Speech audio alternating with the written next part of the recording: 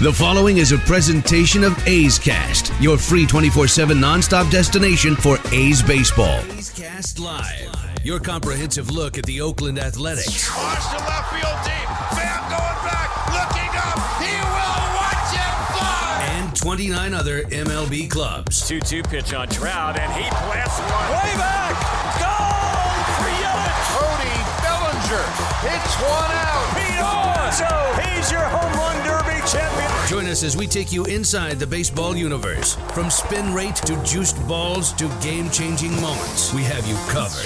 Spend your afternoon with us next from the town, only on A's Cast Live. A's Cast Live. Here's Chris Townsend.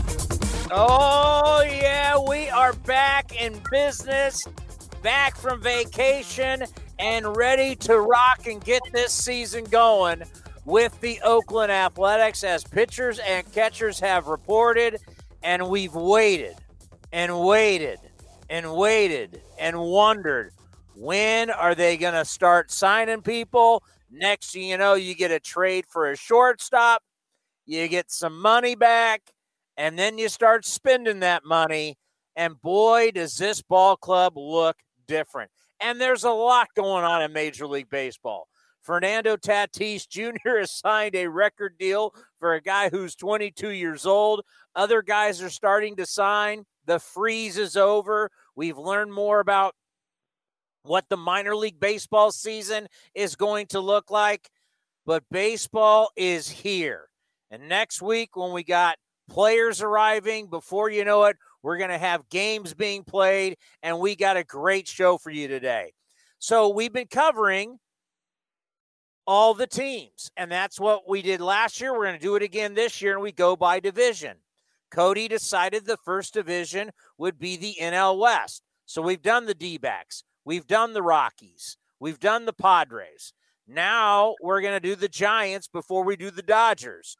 Susan Slusser, who used to cover the A's, now covers the Giants for the Chronicle, is going to join us at 1:30. We're going to go live to spring training. Our buddy Lou Trevino is going to be here at 2 o'clock, and we're going to talk about this beefed up bullpen. Ray Fosse, the face of the franchise, will be here at 2:30. We weren't here on Wednesday, so he'll be here on a Friday. Scott Emerson, your pitching coach for the A's, will be with us from spring training at 3 o'clock. And then Roxy Bernstein from ESPN, also an A's broadcaster, will be here at 3:30. Can't wait to talk to Emo about the new weapons he has in the bullpen. But a lot of you question, and you still do, and I understand.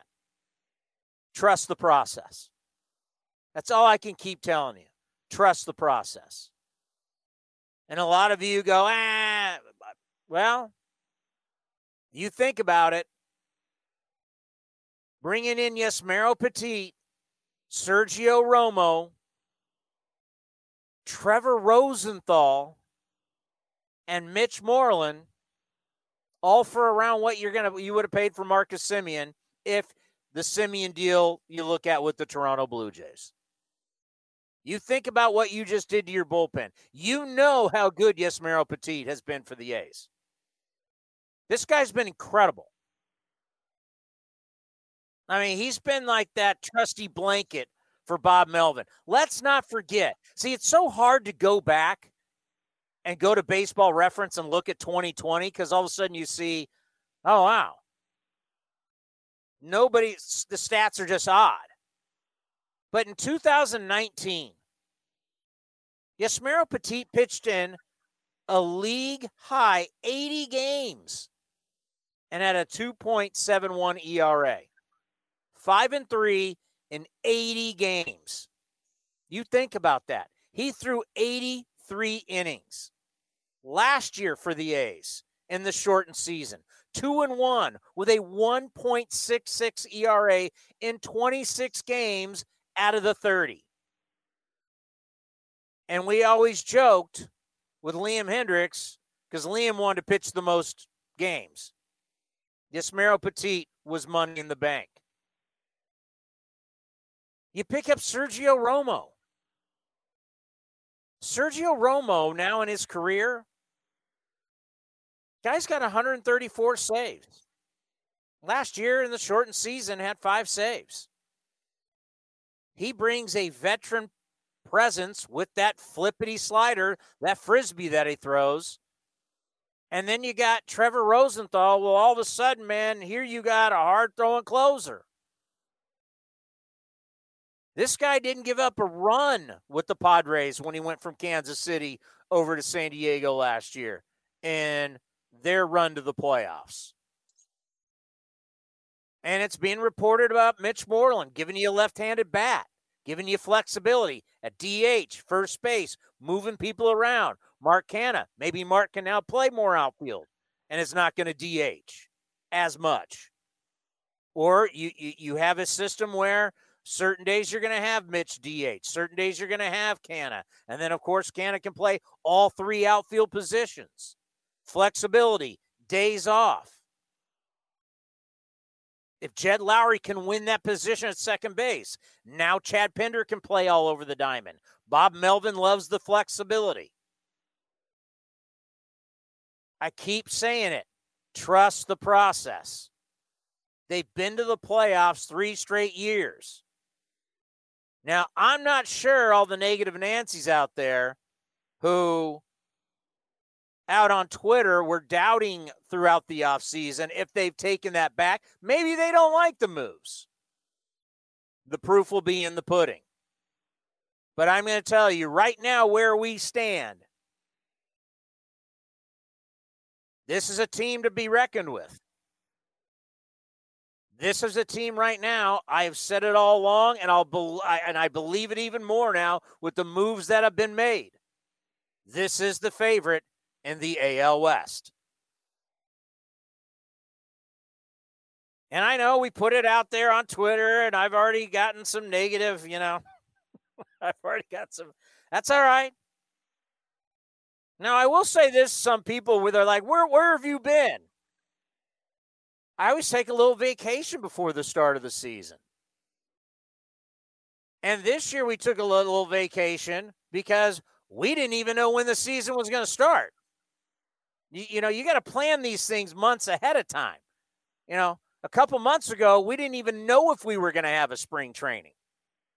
We didn't know, we were talking shortened season, shortened spring training happening in May. So that's why, folks, I haven't been around for the past couple of days because we didn't know.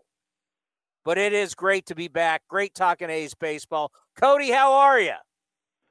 It's great to be back. I agree with you. And I thought the big news you were going to talk about today was the Mets signing Taijuan Walker. I mean, that was a big, big move this morning.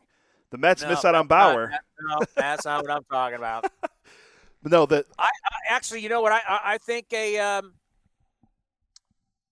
really good story because I know we're all about big league baseball. I get it. But what COVID-19 is really going to take effect. I understand the payrolls. I understand money at the big league level.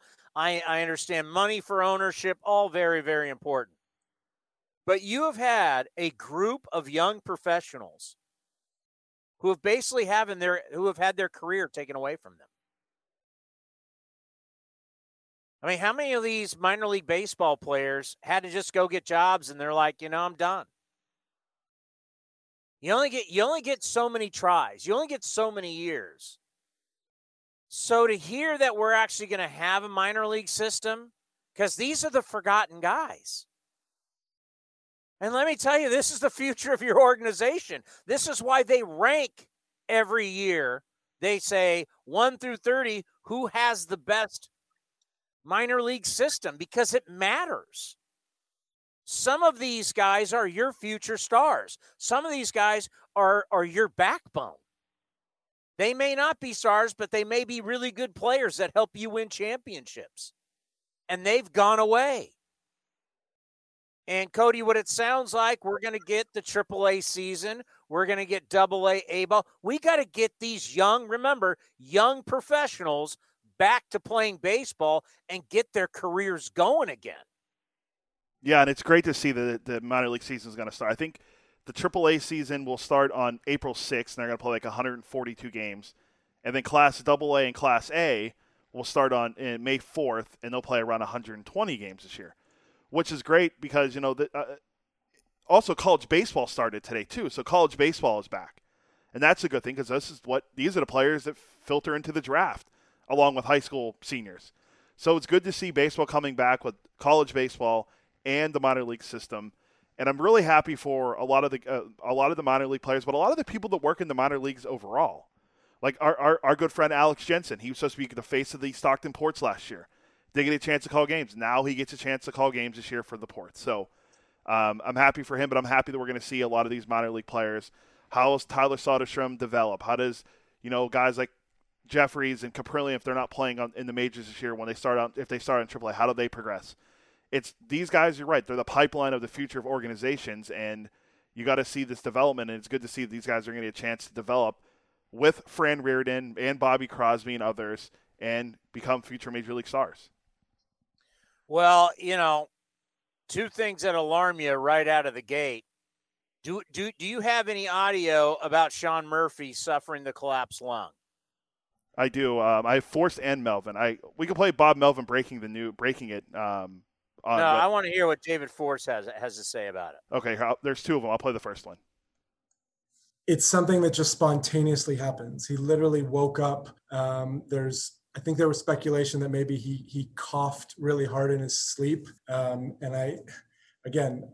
going to screw it up. Bleb, B-L-E-B is the word that I was told. It's a spontaneous thing that happens. A small hole is created in your lung. It's kind of a freak thing. So glad that, when Sean woke up not feeling well, he did take it upon himself to go to the ER. There was a chance to avoid surgery here, but he also was advised that there's a chance of recurrence sort of within a short period of time. And I don't think he liked the idea of just sort of being out there in the world, not knowing if this was going to happen again. So like I said, he got the surgery done, took care of it, and only is going to send him back a few weeks. That's scary. I mean, that's really scary.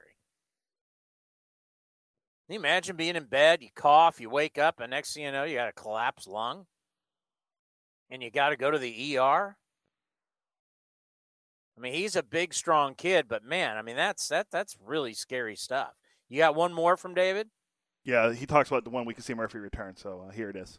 I've talked to Sean a couple times. He's doing really well. Saw the doctor yesterday, and I believe was getting in the car today to head to Arizona. So he's been advised not to fly. I think it's for 4 weeks post-surgery. So he's going to drive here. We'll arrive and do intake, sometime after the weekend probably.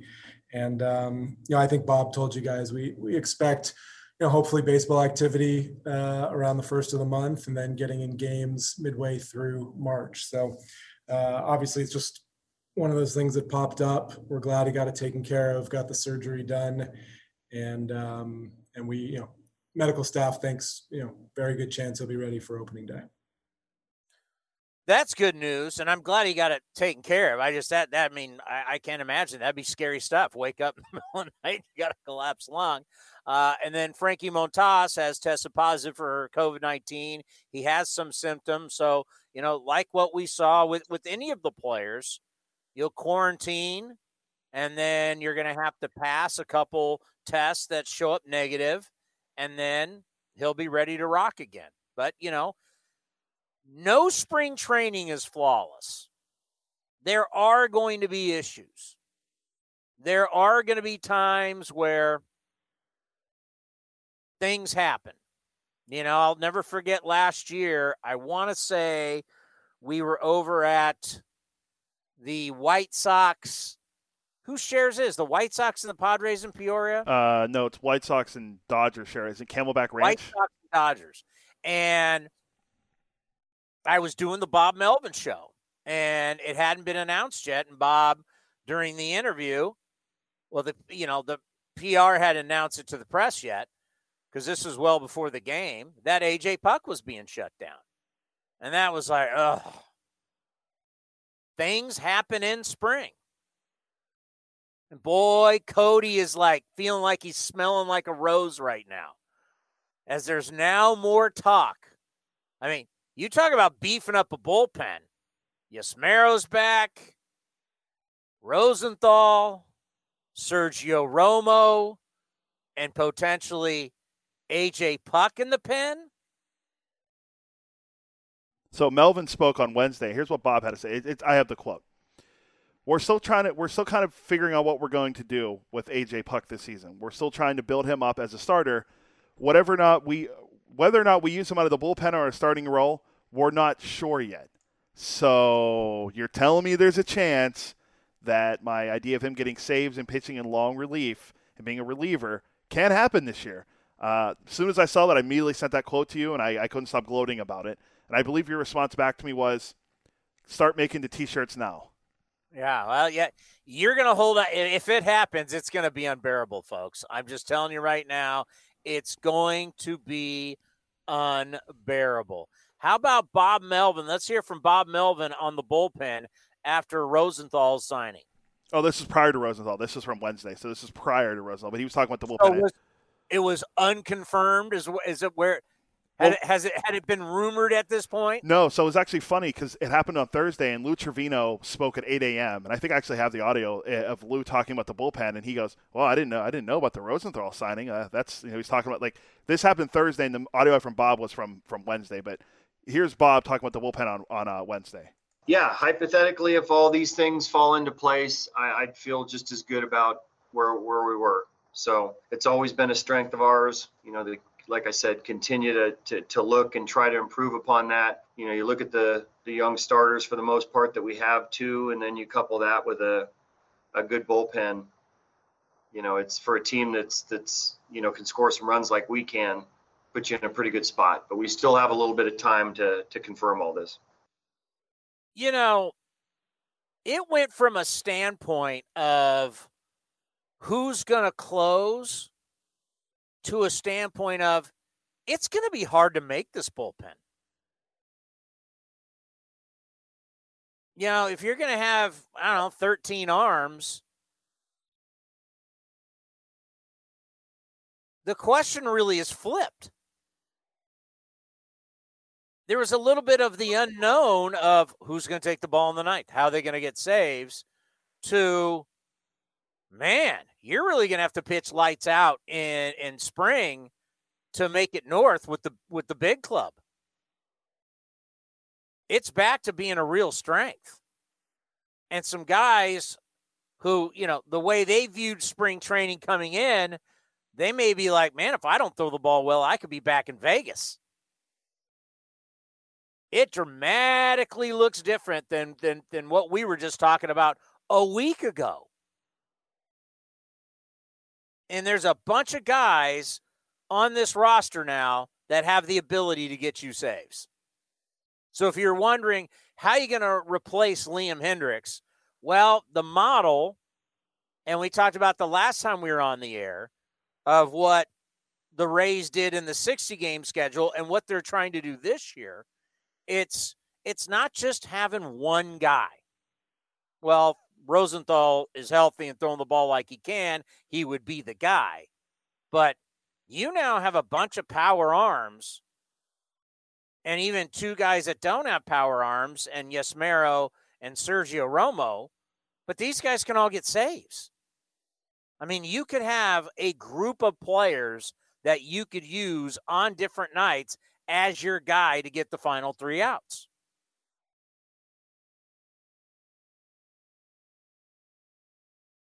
Sorry, I was trying to confirm. You were right. That Bob Melvin audio was from yesterday after the Rosenthal reported signing. So that's on me. I was reading your writing. Yeah, I didn't look at the document that I created, for that I update every day for the show, and I didn't even look at it. So that was I made that up. I was reading your writing on the script. But you're right though. Like I don't actually have I have the audio saved, but it's on my other computer, and I'll have to get it maybe for later or another time. But someone asked David Forst about, I think it was Shane Rubin asked David Forst about, the different arm angles of the pitches you brought in, like Kolarek and these guys, sidewinders and all that stuff. And he goes, the Dodgers and Rays are the best at this, and they made it to the World Series last year. They're the two best teams, and pretty much saying, like, you kind of want to emulate what they do. And it's interesting to me, like, because the Rays do have that kind of bullpen with all these different guys that can get saves, as we talked about a lot on this program. 12 different guys during the regular season, 13 including the postseason, get a save. Am I saying Trevor Rosenthal is going to be the only closer the A's use this year when he's confirmed as a signing? Probably not. I think there's going to be other guys that get saves. I think we'll see a guy like Sergio Romo get some saves, maybe Trevino, maybe Wendelken. Jake Diekman will be a guy as well. And because what we put the over-under at maybe 5 guys getting saves this year, I think we could be right around the number, maybe over. Especially if my guy A.J. Puck gets just one, and then I'll be correct. But I'm really looking forward to what this bullpen can do because they were one of the best, if not the best, last year when it came to a lot of statistics. I think they were the best when it came to ERA in baseball. And you have to replace the reigning AL reliever of the year, and I think that David Forst and Billy Beane in the front office have done a great job replacing Liam Hendriks with the guys that they have brought in and the guys we're waiting to see can be confirmed. But the Rosenthal signing is great because his fastball velocity, I mean, every year is around 98 miles an hour. That's pretty good for a guy that's a closer and you're hoping to replace. A guy that was out of baseball a couple years ago who then in 2019 struggled, and he bounced back last year really well in Kansas City, especially in San Diego. So I'm excited to see him pitch once he gets here at the club and, hopefully close out some games for the A's. By the way, just breaking news in the football world, Carson Wentz gone. The Eagles have now released Cal's Deshaun Jackson. That whole saga is weird because they draft Wentz, they give up all those draft picks to move up to get him. Man. And then essentially they trade him to Indy, and then now they're talking about bringing in another quarterback to battle with Jalen Hurts, who apparently they don't think is the guy when they thought he was the guy. So Philadelphia back to being dysfunctional when it comes to the Eagles. Unbelievable. I want to address this one because I think it's funny because I don't address anything on Twitter unless you at me, because then now you've included me, to where Hitman D, his handle is at Raider Hitman. See how many followers it has. He's got 38 followers. He says, is there a bigger bootlicker for the A's than this guy? I hope at Dave Cavill pays him well to be ownership mouthpiece like this day after day. Now, this is coming from a Raider fan who never makes the playoffs. I worked for the Raiders. I did the Raiders pre- and post-game show for years. I did the Raiders sideline on the Raiders never make the playoffs. Ever. They made it 1 year under Jack Del Rio. 1 year. Like, people don't realize A's have been in the playoffs 12, 13, 14, 18, 19, 20. They're about to do it 4 years in a row. Really? I mean, do people not understand how many teams are not in the playoffs in baseball 4 years in a row? But I thought bringing Gruden back was going to get him a Super Bowl and a champion. Oh, yeah. How's that working? I mean, it's unbelievable. You're a Raider fan, Raider Hitman. You want to go check your playoff record? I just speak the facts. And that's the other thing that gets me. No, I don't even want to say it. If you check, I probably shouldn't say this. I'm not. Probably a good idea. I'm going to restrain myself because I think people talk a big game, but they don't really understand if they really looked in the mirror, them versus what you see with other teams. Right? Yeah, I agree. There's no way you honestly could look in the mirror and go, do you think we're paying the same prices that Boston Red Sox fans pay? Do you think you're paying the same price? You think you have the same cable deal that the Boston Red Sox or whether the Yankees or, that was a big thing about Steve Cohen and the Mets about Yesen. That's not Yesen. It's NY Sports Network. Whatever it is. SNY Network. Like, do you really understand the financials that happen? And who has one of the smallest cable deals? And it's hard to believe they're spending this money. Bravo is the Padres. They don't have a very big deal. But it's like you look in the mirror and you go, I have these expectations, but yet what do you actually deliver on a day-to-day basis? I'll just leave it at that. The demands. Hey, getting to the playoffs 3 straight years. Not good enough. All right. You can be a Pirates fan and not go to the playoffs for 20 years and be 500 every year. Sorry, Cody. Well, they weren't even 500 every year. That was what made it even worse. Hey, they did make a big signing today. The Todd father, officially a Pirate. That's really going to put butts in the seats. Great example. When was the last time we were in the ballpark? The wild card game versus the Tampa Bay Rays in 2019. And how many people were there? 55,000 almost. Okay. Yeah, so everybody, the offseason, they don't do this, they don't do that. But all of a sudden they get in the postseason, 55,000 show up. We deal with this every year. We deal with it every year. I know for what was it, 2012? Take the tarps off. I mean, we deal with it every year. There's the criticism. They don't do enough. They don't sign this. They don't sign that. And all of a sudden, you're getting ready to go to spring training, and you look at all these moves, and you go, "This is a ball club that's going to compete for the division." Were people picking the Rays to be in the World Series last year? I don't think so. I think it was the other team in that division, the Yankees. Yeah. I hear you. You're fans. You're passionate. We love it. I mean, if you want to call me out, I get it. I mean, as a Raider fan, I don't think you have a branch really to stand on if you're talking about postseason and winning on a consistent basis. I'm the first one to criticize this team when they don't do well, but they've been doing well. Hitman, when they're under 500, there's been years where I'm hammering this team. Hammering them when they deserve it. But I'm going to hammer a team that's won 97 games 2 straight years, and then last year won the division. Those are the guys you hammer. Player movement is going to happen, and it happens with everybody. There isn't a team that this isn't going on with. Things change. And let me tell you something. Cody, you went through all these long contracts, right? Yes. While I was gone? Yeah, a lot of every major guy that signed an extension under the age of 25, pretty much. Yeah, but I'm talking about the older guys who signed the extensions. Oh, like the Kevin Browns and the Griffeys and all that? I did that a while ago too, yeah. Oh, it is just bad. It is just like you want to ink these guys up as they get into their mid to late 30s. That's why I like the Tatis Jr. deal, is you're going to get age, 23, 24, 25, 26, 27, 28, 29, 30. You've inked up 8, 9 years of his prime. And as he get older, they don't think he's a full-time. There's a lot of people, they could be wrong, but there's a lot of people think he won't be a shortstop long-term. But he's athletic enough, you can put him in the outfield.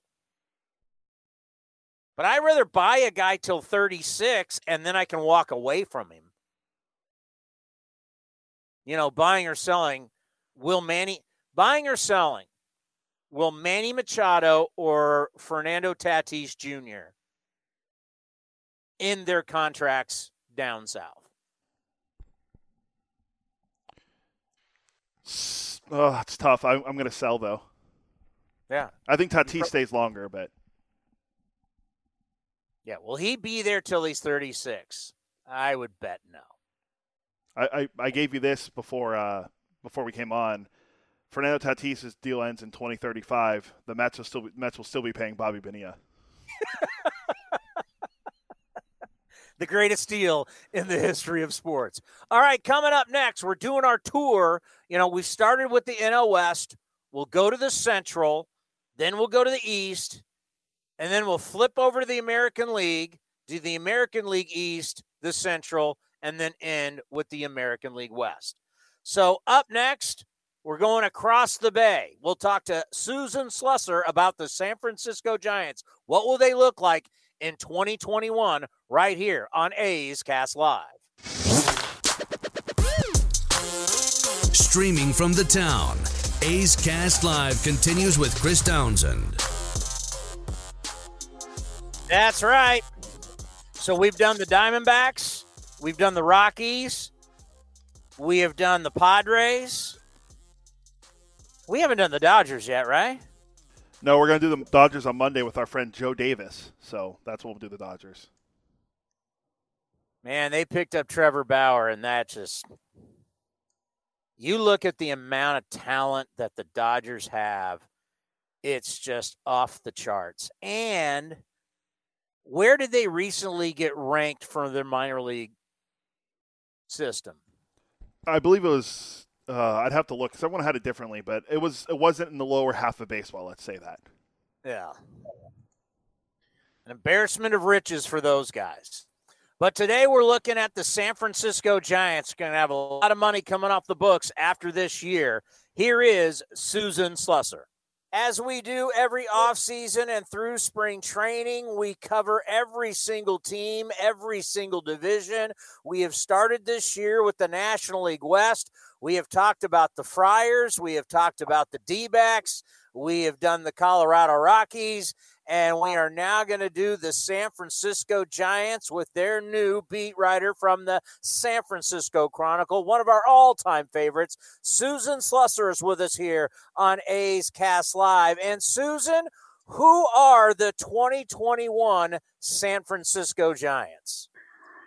Well, Tony, you got me. As you know, I've just made the switch. No, you know what? I think I'm finally kind of up to speed, despite, my complete lack of familiarity with the 40-man roster before about a month ago. I'm not sure they know. They're in a division where obviously the Dodgers and the Padres are going to be overwhelming favorites. They have a ton of money coming off their books next off season, and I think they feel like, a little bit kind of like how the A's plan has been. They've got a young core coming. They've got a few young guys in the big leagues now who look pretty good. And they can really, really go out and pick up some major pieces next offseason. And we know that is going to be one heck of a free agent class. So this year, I think for the Giants is about making incremental improvements and trying to compete as well as they can. They just missed out on expanded playoffs last year. They were in it down to the last day. So, I don't know if they can do that over a full 162 without expanded playoffs. But I think they'd like to keep it interesting. They'd like to have, at least a winning record if possible. And I think they could do that because they've made some really nice, pretty subtle moves. Farhan Zaidi operates very much in the Moneyball, Billy Beane, David Forst tradition, because of course he does. That's where he's been his first 10 years. And he's made such savvy moves. He and Scott Harris have made such savvy moves this offseason, in my mind, led by Tommy La Stella. A guy that the A's actually outright, even during the season last year, said this is a guy we would love to have back. He has as good at-bats as anybody in the big leagues. So that's a nice pickup. And he will be there, for 3 years. So he's a guy who will be able to help them for a while. They've kind of added some really nice bullpen arms. They've added a couple of starters. They haven't announced Aaron Sanchez yet, but I reported earlier in the week that they've signed Aaron Sanchez to go along with the other off-season pickups for the rotation, Alex Wood, and, of course, Anthony DeSclafani.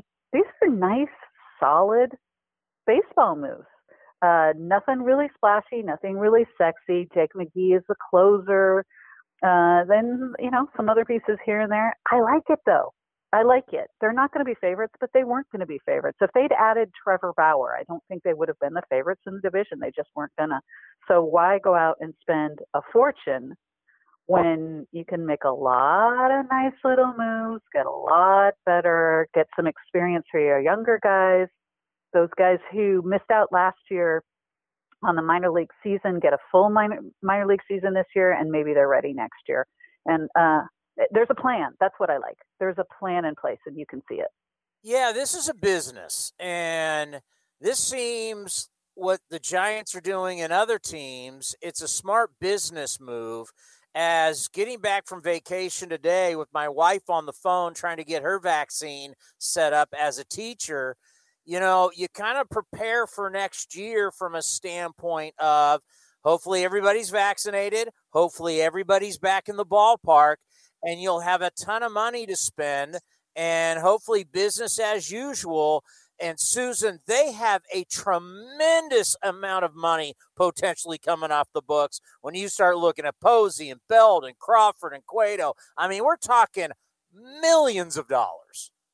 Yeah, Cueto's got a little bit of a pricey buyout, but yeah, it's really pretty staggering what they're looking at next year with all of that. You know, it's possible one of those guys comes back on kind of a legacy deal. Buster's the one who's probably the most obvious.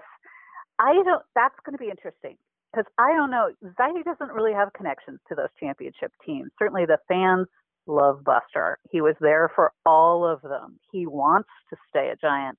Would he take a pretty significantly smaller amount to stay with the Giants?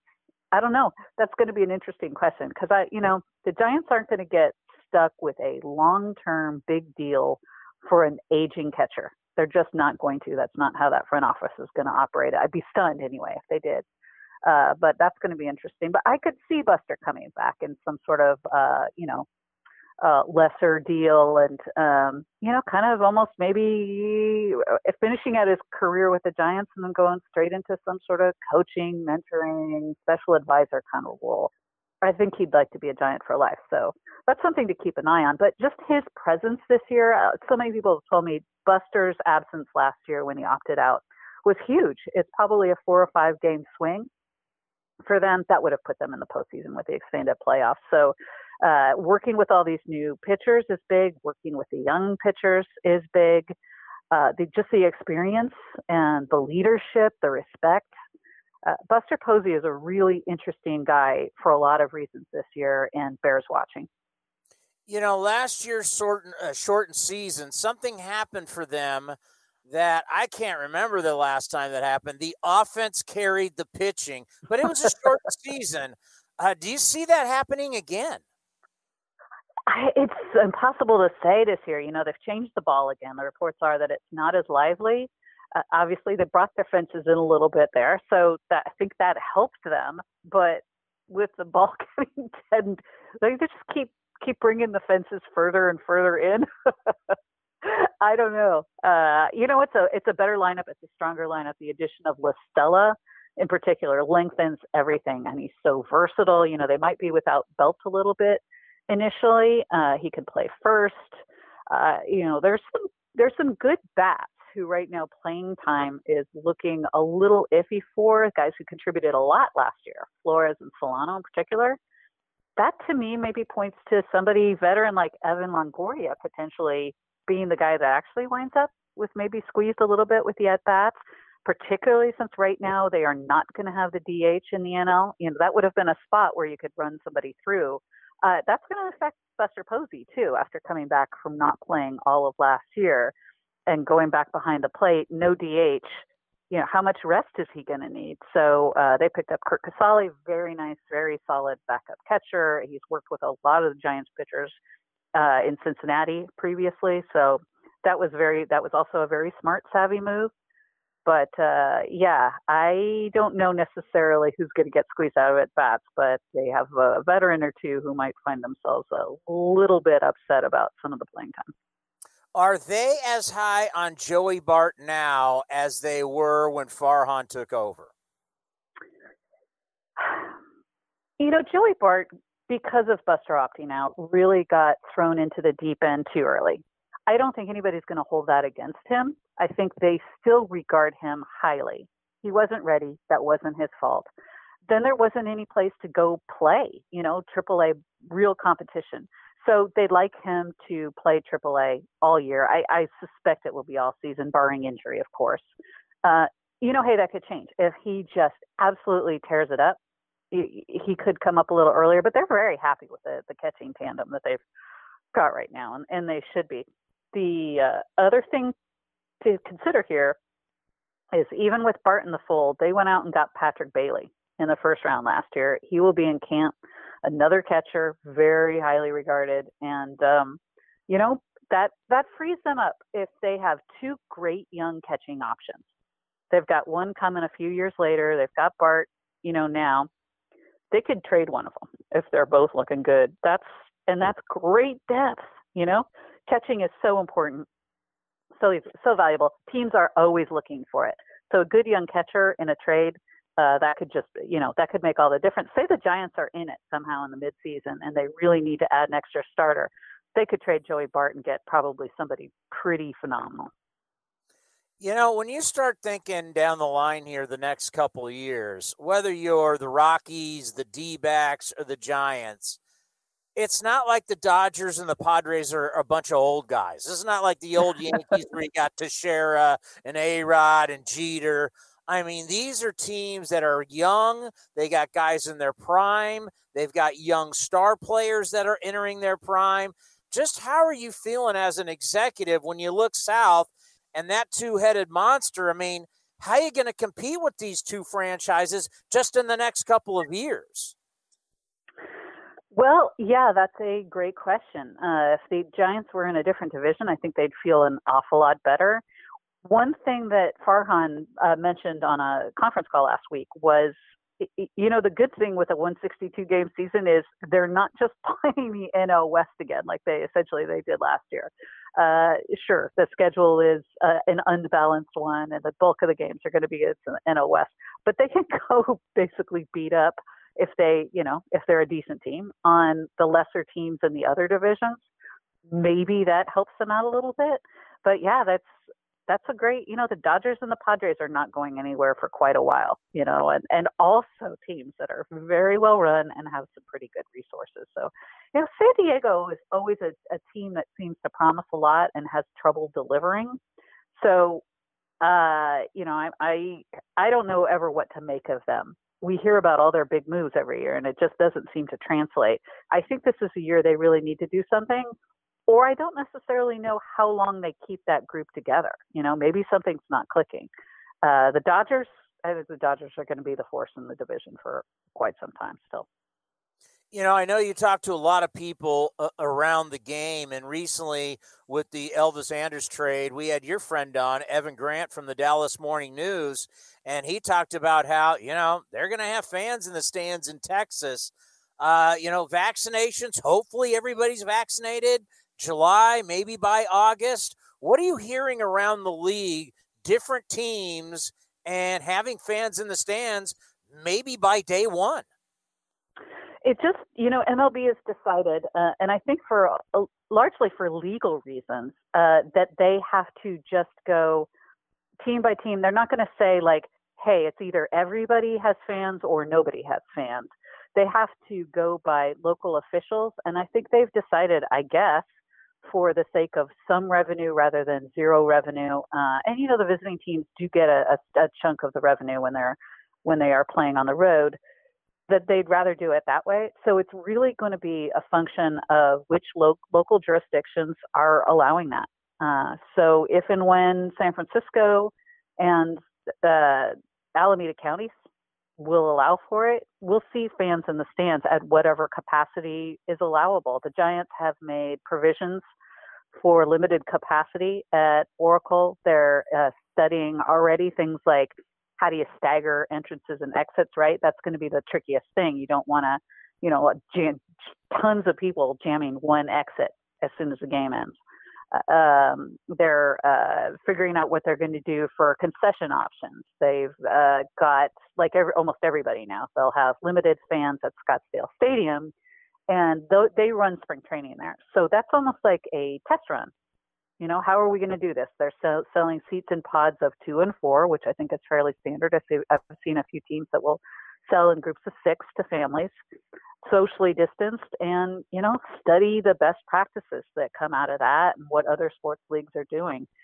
Right? I have a feeling we are going to see fans in stands, even in the Bay Area, sooner than later.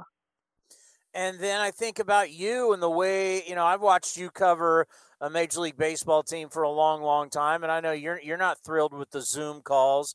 Are you going to be able to travel at all? Are you going to spring training? I mean, what are you planning? Yeah, I'll be at spring training. The media is allowed to be on the premises starting Monday. So I'm driving down on Sunday, the world's most fun drive. And so I'll be there for the duration. It's all TBA. If the regular season road games are all Zooms, there's just no reason to go because they're on TV. We're not going to have any sort of real access that we wouldn't have otherwise to justify the expense. Certainly we would be at every home game. But I think things are going to start shifting. There's even the possibility of maybe doing socially distanced, like one-on-one interviews during the spring towards the end if people feel comfortable. That's something MLB is kicking around. If things like that start to be more the norm, I would imagine we'd be back traveling. But, there's also considerations about the safety of travel. Hey, Arizona's fine. I can drive there. Seattle, turning around and immediately driving to Seattle for the Giants opener. If there's, just Zoom access, I don't think I would do that. But yeah, I can't wait to get back to normal. I like to keep tabs on everybody and talk to people in the clubhouse. That's the way you're supposed to, that's where you get your stories. That's where you get to know people. That's where they get to know you and know that they can trust you. And if they can tell you this little funny story, this little, something or other new that they're working on and stuff you're just not going to get in a Zoom call. And I've got the issue that I am in the first year on a beat. And besides LaStella, who I really only know through Zoom also, I don't know any of these guys. I know Andrew Bailey, I know Gabe Kapler, I know Farhan Zaidi, and a few other Giants executives. And the 40-man, nope, I do not. So back to normal would be great for me. I miss just shooting the breeze with guys and talking baseball. That is where we get our best stories, and that's, as you know, because you do the same exact thing, and that's how the fans get the best information. People that are interested in teams should want reporters to get back to full access because that's where the fun stuff comes out.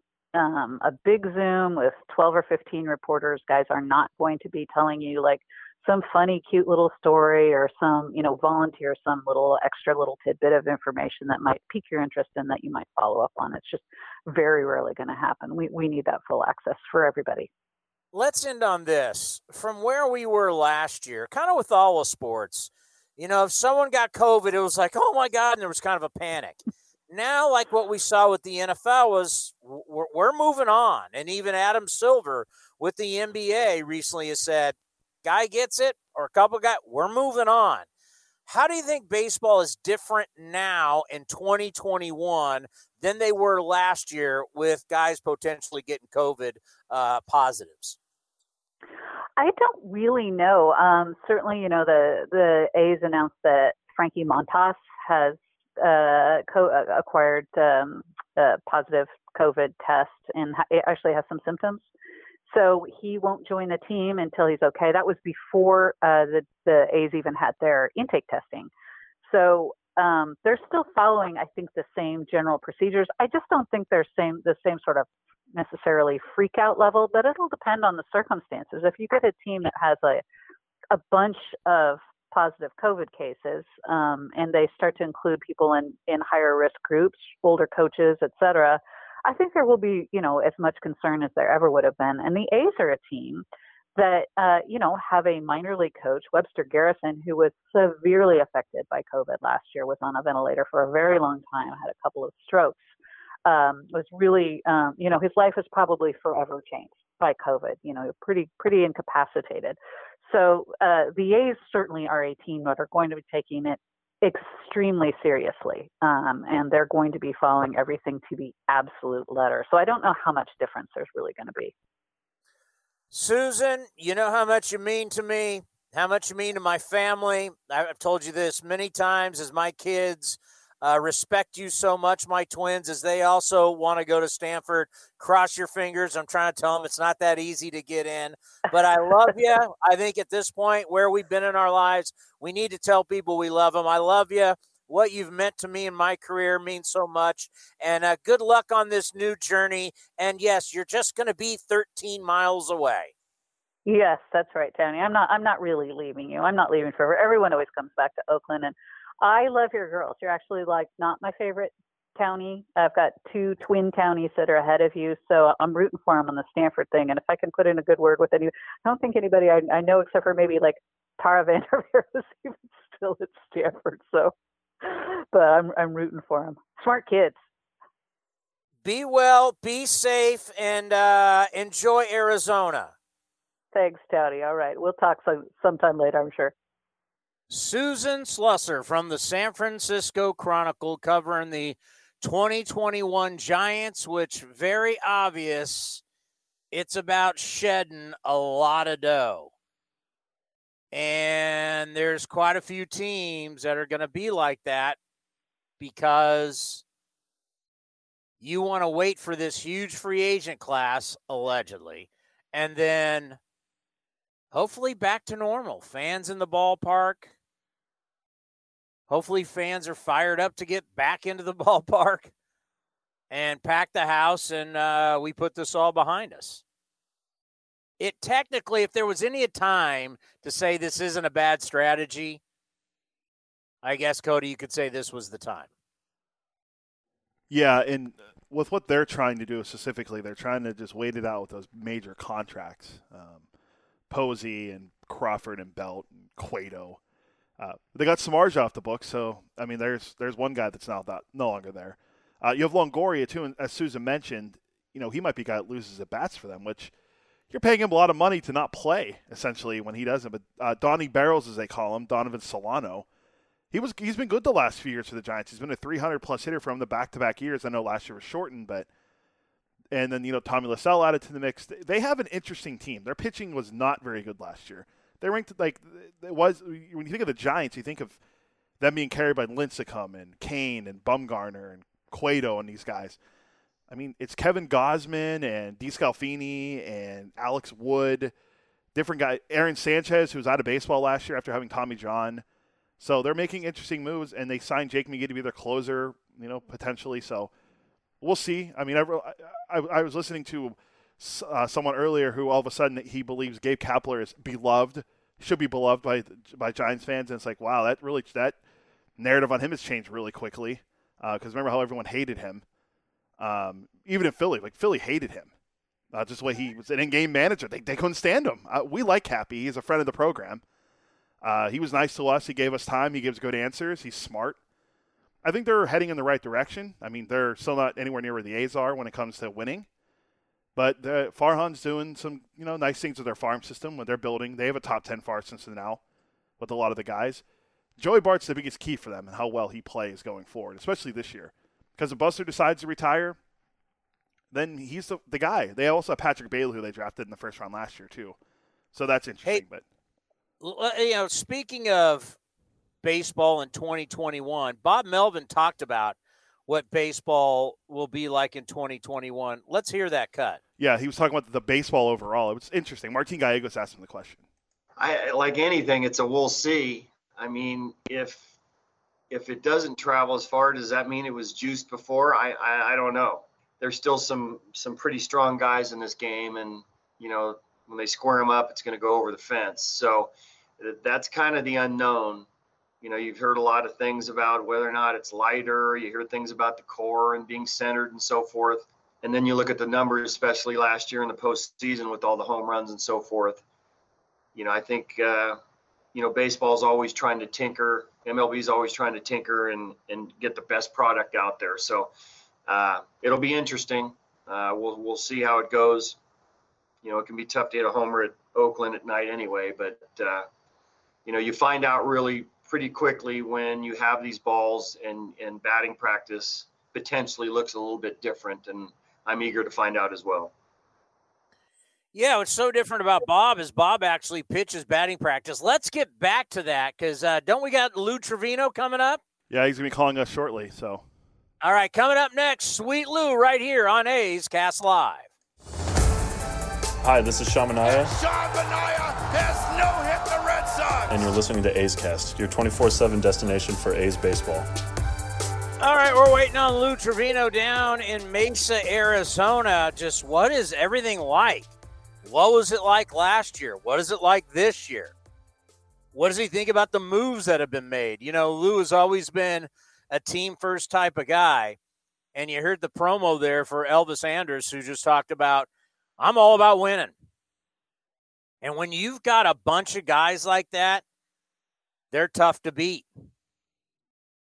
And if you're going to play for Bob Melvin and you're not going to be that kind of guy, you're not going to be around very long. It's just not going to work. You're not going to work in this clubhouse if you're not putting team first. And I can tell you, I've seen that firsthand traveling with the team. When you start to see some behind-the-scenes stuff that, inside the clubhouse, whether it's Bob or whether it's certain players, they police it. And I remember one instance, I want to say it was in Detroit, where I was like, wow, this thing's real. You're either in it to win it, or guys are going to have an issue with you. And they're going to let you know about it. That's kind of one of the good things about not having, the superstar 10 million, I'm not 10 million, 10-year guarantee, a guy who can, like what Machado did his first year. Manny Machado mentioned in an article that he didn't go full bore. But who on that team was going to step up and go, hey, what's up, Manny? Well, you don't have someone like that. This is a band of brothers going after it, and if you're not getting it done, and you're not all in, as they like to say, if you're not pulling on the same rope as everybody else, guys in this clubhouse are going to let you know about it. And, how you felt about this ball club, let's just say 2 weeks ago, 3 weeks ago. And now how do you feel about it? This was just, let's face it, a very odd offseason for a lot of different teams. You were just going to have to wait. We're just so used to everybody signing by the winter meetings, which we didn't have a winter meetings. We had a virtual winter meetings, and I got to be honest with you, Cody, I don't even know what they did. I mean, I guess executives got together and they talked on Zoom, but it's not like wheeling and dealing and you're in the hotel and everybody's there and people are looking for jobs, and it's just not like that. We didn't have that this year. I mean, hopefully we have it next year. But this offseason, and it's just certain dominoes had to fall. I mean, what were we really expecting executives to do when they don't even know the roster size? And what people also forget is that each ball club, the people who deal with the economics of the business, they will go to the baseball people and they will say, this is what you can spend. Here's the parameters. And sometimes the owner will step in if you've got, a Garrett Cole out there or, name the player. And that's that, if you're going to sign a guy like Fernando Tatis Jr. to a 14-year deal, the owner's a big part of that. Most of these deals, you don't have to go to the owner. You've been given, you can spend between this and that. You got to stay in between this. And if you're going to go over it, I mean, obviously, we're going to have a conversation about it. And if you're going to sign a player to 200, 300, hell, 400, I mean, you don't think Artie Moreno was part of Mike Trout's contract? That's just how it works. So you had a couple of those guys go, and then you just had to wait and see, like, what are they going to give you? What's the organization going to say you can do or not? And what are the rules? Think about if you're a National League general manager. You sat there all off season. Do I have a DH or not? November, December, January, February. And just recently they said, no DH. But are you going to be shocked? Game 1, right before it, hey, we've got expanded playoffs and we've got a DH in both leagues. And you're going to be a National League GM going, you did it to me 2 years in a row. 2 years in a row, Cody. 2 years in a row, you told me at the last minute, I got a DH. When I could have been fishing for one all off season. And we've seen it more recently too. Like we saw the deal that Marcell Ozuna signed. Did the Braves probably want to sign him to be their left fielder? Probably not, because he's more suited to be a DH now, probably going forward. Look how long it took Nelson Cruz to return to the Twins, and he was a guy that there was a lot of speculation that he would go somewhere in the National League because he'd get money if there was a DH. Now there are some guys still out there that people could bring in to be a DH if you're a National League team. Ryan Braun's still out there, and he's 37 years old, but you got Yo still out there. Yoenis Cespedes is still out there. There's still some options, but the guys that were out there prior to spring training starting, they're not there anymore. And it's unfortunate for National League teams because not every team has a bunch of bench guys that could fill in and be a DH for you. The Pirates don't have anybody on their bench that could be a solid DH for them. They don't even have guys they can put up to be in their lineup right now. So it's unfortunate for these executives have to go through this, but I would not be shocked by 3 hours prior to opening pitch, A's Astros on April 1st. Hey, there's expanded playoffs and like you said, and a universal DH. I mean, I don't even know how to compare it to any other sport. Like, what would it be? Are we using field goal kickers? Are we not using field goal kickers? I mean, I don't even know. What other sport? I don't even know what other sport you could compare to say whether we're using DH or not DH and be able to say we're using DH at the last minute. I don't know. Maybe Lou Trevino can help us out. Lou, how are you? Good. How you doing? It's been a while. We're doing well. Just how good is it for you to be back at spring training? Oh, it's nice. More importantly, it's nice to be out of the Northeast and the cold and the freezing rain and the snow and to be in this beautiful, great state of Arizona, honestly. Oh, you guys got hit so hard. That had to be brutal. Yeah, I mean, the last week all I was doing was shoveling snow, so it was kind of nice. And I feel bad for my family and friends that have to do it back home, but it's nice not to be the one that has to do it, I got to think, being a kid that grew up in California, and I have no idea what that's like, but I got to think that's got to be a good lower and upper body workout to shovel snow. Yeah, I would say so. It's more a back workout. You feel it right in the old lower back. I don't know, that's where I get it, but hey, it's part of the deal living in the Northeast, so it is what it is. But I don't have to deal with it right now. So when you have those kind of conditions, how do you keep your arm in shape? Like, where do you go throw? I go to a TSC baseball academy back in my hometown. So, I mean, it's when I come out here, it's usually every year. It's the first time I'm in cleats, the first time I throw a ball outside, because I'm usually as far as I can throw about 100 feet, and then I got to simulate long toss and throw up into a net and then work back down the net, and that's my long toss. So it's, I've been used to it by now, but for people who live down south or in California where there's beautiful weather, they don't have to do any of that stuff. How strange, last year, we'll get into last year, but just how strange do you think this spring training is going to be for you guys?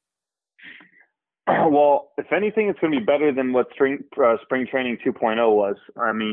It's not normal, but there's some semblance of normalcy, which is nice. There's more of a routine, I feel like. But I know me personally, I'm just excited to be back, going for a full season. There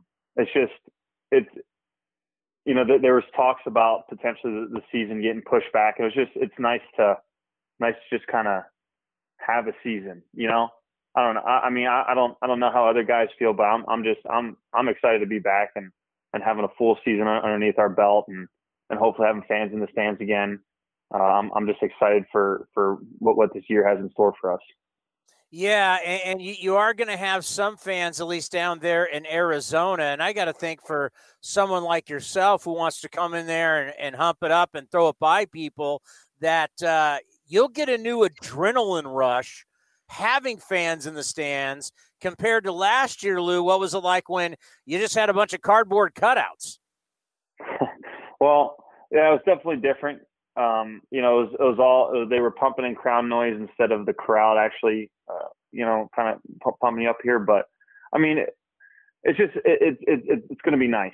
I don't have the best words to describe how it's going to feel, but just going to be nice playing in front of people, because even though it was televised and you're still depending on what game you're playing, you could be playing in front of millions of people, but it doesn't feel like it. And there's just a difference, it's hard to describe. Yeah, I think all of last year was hard to describe, 60 games, it was great beating the White Sox. It sucked losing to the Astros down at Dodger Stadium, but just kind of take us through what last season was like, especially once they put you guys in a bubble, then your world completely changes. Well, it was different in the fact that me personally, I like to have a lot of time to warm up. I like to get to feel that one, have all the time in the world to do whatever workouts I want to do. But even if it's not even a workout, just being at the stadium.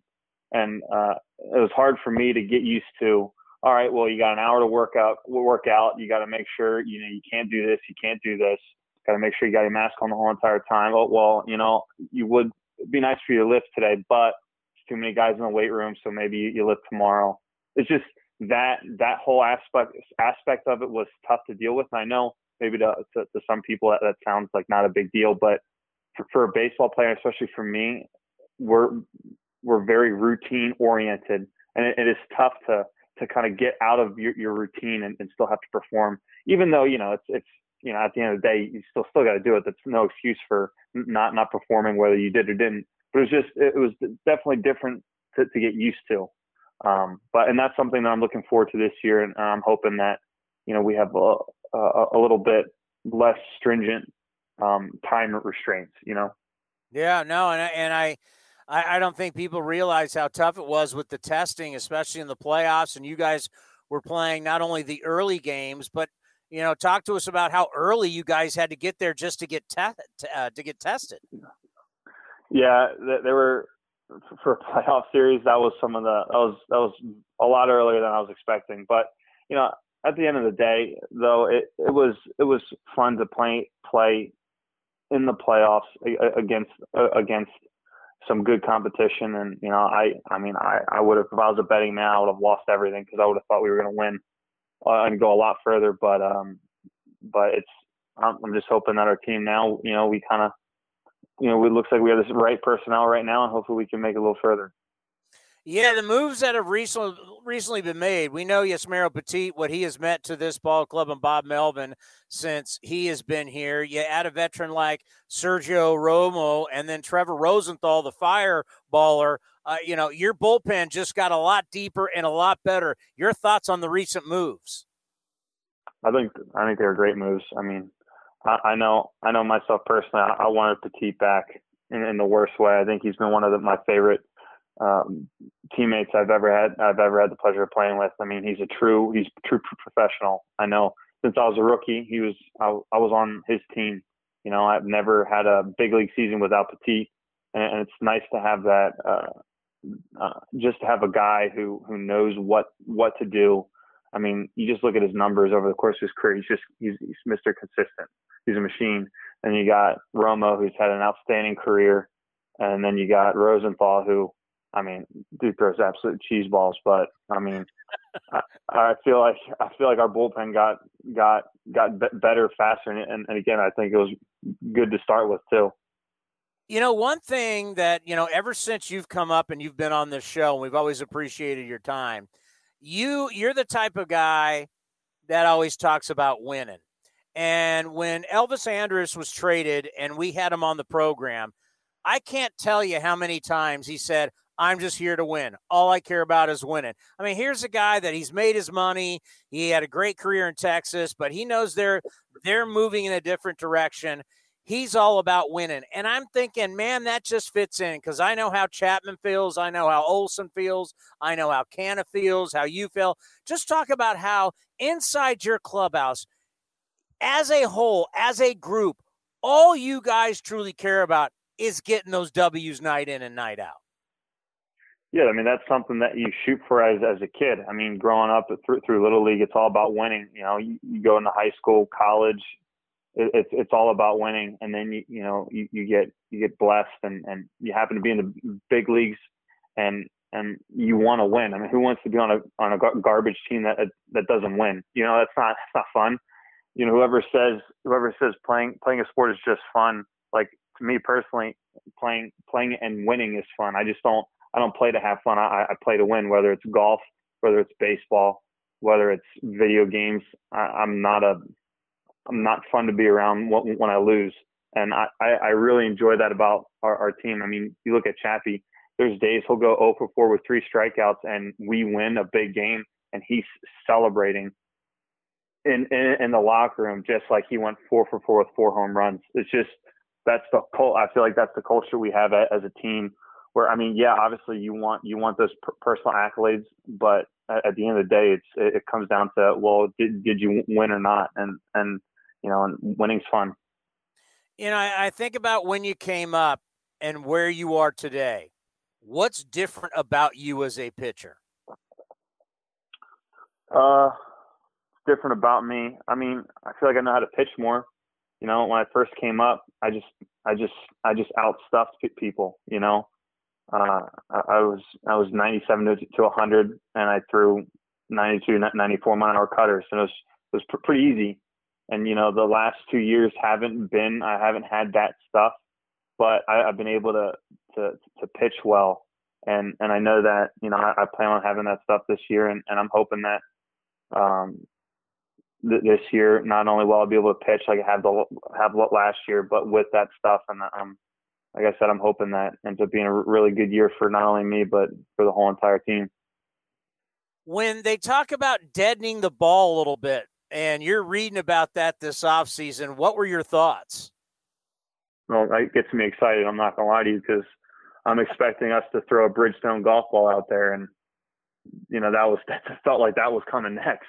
I mean, sometimes, man, these balls just kept going and going and going. But, I mean, I think it's nice.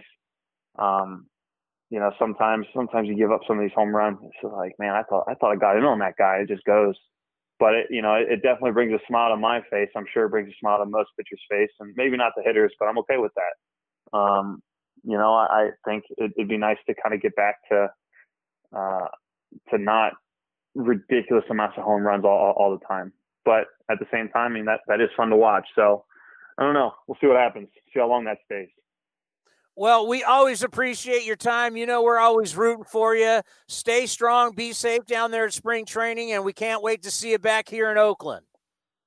All right, thank you very much. It was a pleasure to be on. Lou Trevino, college rival of our own Commander Cody. When the Vulcans and the Slippery Rock and once the Vulcans and Rocky get together, it's not a friendly rivalry in the old Pennsylvania State Athletic Conference. It doesn't sound like it at all. No, when those two teams meet, it's like Dodgers Padres, it's like Packers Bears. It's one of those. It's one of the oldest rivalries known to man, and it's a fierce one. Now, Lou and I both have talked before. Neither one of us has ever been to a football game, pretty much at the university, but we know how big the rivalry is. Well, the thing for Lou is he comes out and dominates.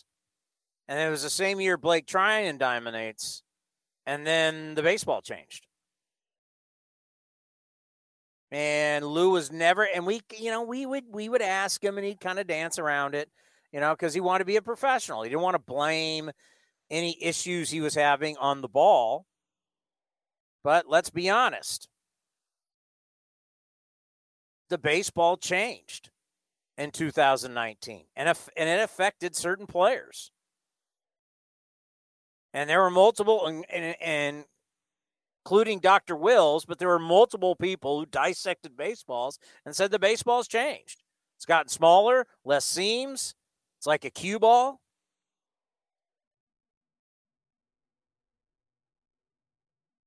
And if we see a dramatic effect this year, like look at the pitchers. So the pitchers are like, hell yeah, you better deaden that baseball. Now you heard him right there saying, hey, I thought I got in that. I thought I got it in on that guy, and he hit it 440 feet. Maybe that goes away. Maybe a true home run's still going to be a true home run. But maybe, just maybe, it gets just a little bit. Can we just say this? Let's just make it a little bit harder to hit home runs. We love home runs. But when they get going at a pace where you're setting a record every single year for most home runs, and guys are throwing the ball harder and harder. And I know, harder you throw, you help generate the power. But, I mean, seriously. Watching that series down to Los Angeles between the Angels, between the Astros and the A's, it was ridiculous. And even the Astros people were saying the same thing. When we had Blummer on or Sparks, they all thought it was ridiculous. So deaden the ball a little bit, make it a little more playable, and we'll see what the numbers are and how it helps pitchers. Should help them dramatically, Cody. I agree, and it was 24 home runs hit at Dodger Stadium last year, and those balls went 9,862 feet. That's how far those baseballs flew. That's just, come on. The previous record was Yankees-Mariners in the 1995 ALDS, the incredible 1995 ALDS, where the Mariners moved on and lost in the ALCS. But, the home runs we saw last year hit at Dodger Stadium, they were a joke, let's be honest. Some of the balls that were hit, it didn't look like it. Then they were out of the ballpark. The balls that looked like they were crushed went to the warning track. It was completely different the way the ball was in that series opposed to the first series against the White Sox.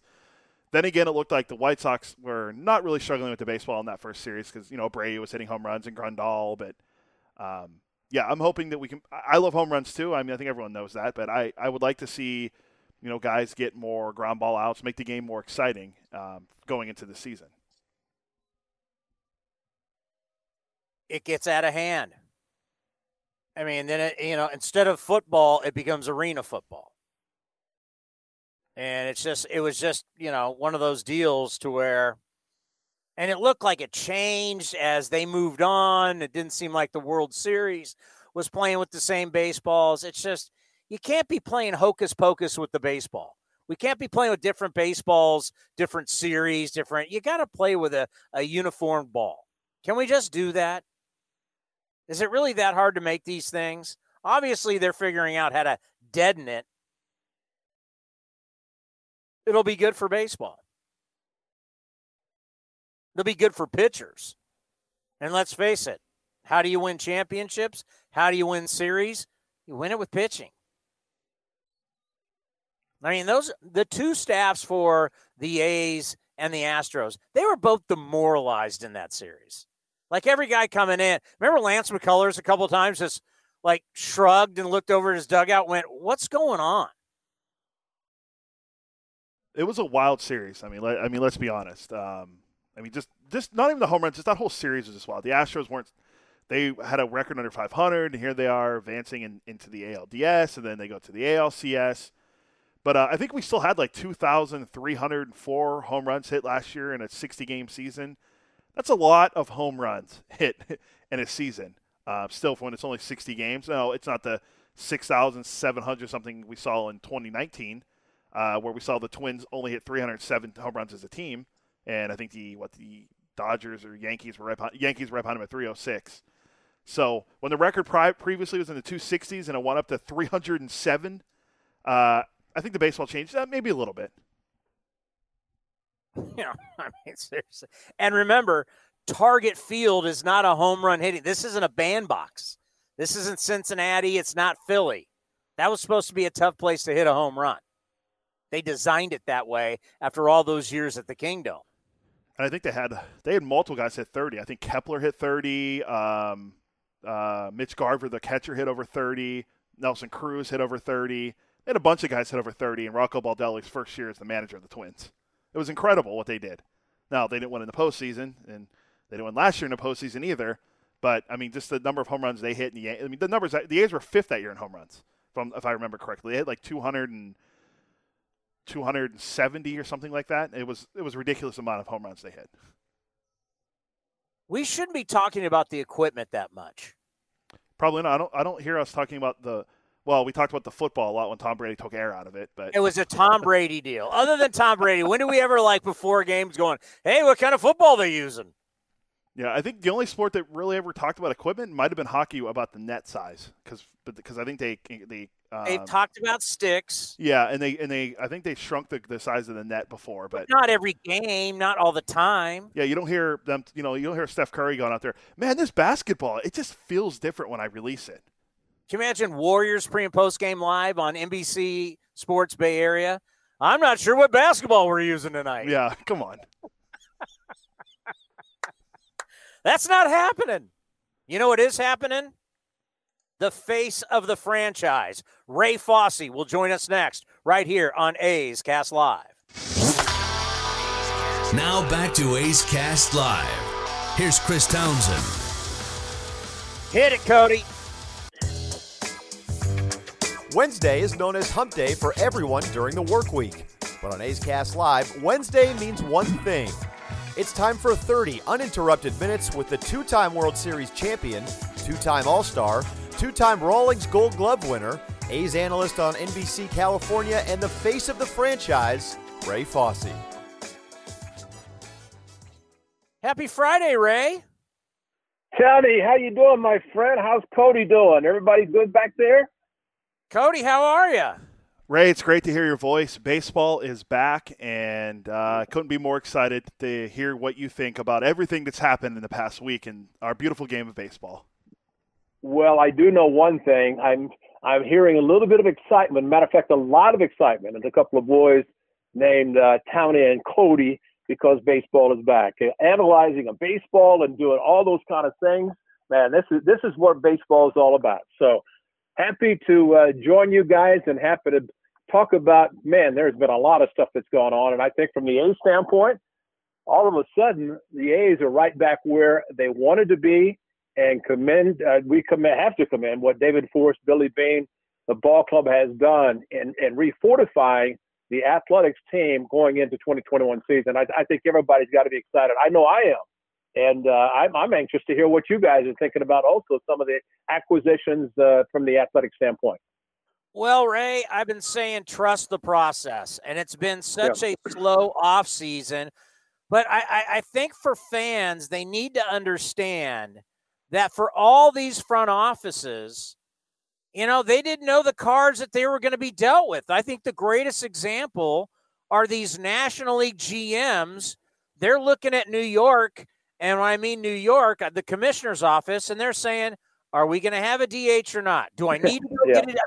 I mean, no other league does this. No other league. So it's like I can't imagine being a National League GM going, are you going to get me again, like right at the very beginning of the season and tell me, okay, you can have a DH now? And I could have been fishing for a DH all off season. So I think it's really been tough, Ray, for all of these front offices. For a long time, they didn't know the roster size, expansion of playoffs, DH. This has been a really tough off season for the front offices.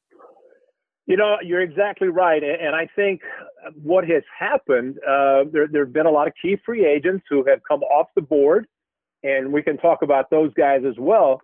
But I agree with you. When the A's traded Chris Davis, and, it was a deal that I think the A's probably improved themselves with Elvis Andrus at shortstop, Jed Lowry coming back. And, again, if he's healthy, he's got a very good chance of being the second baseman.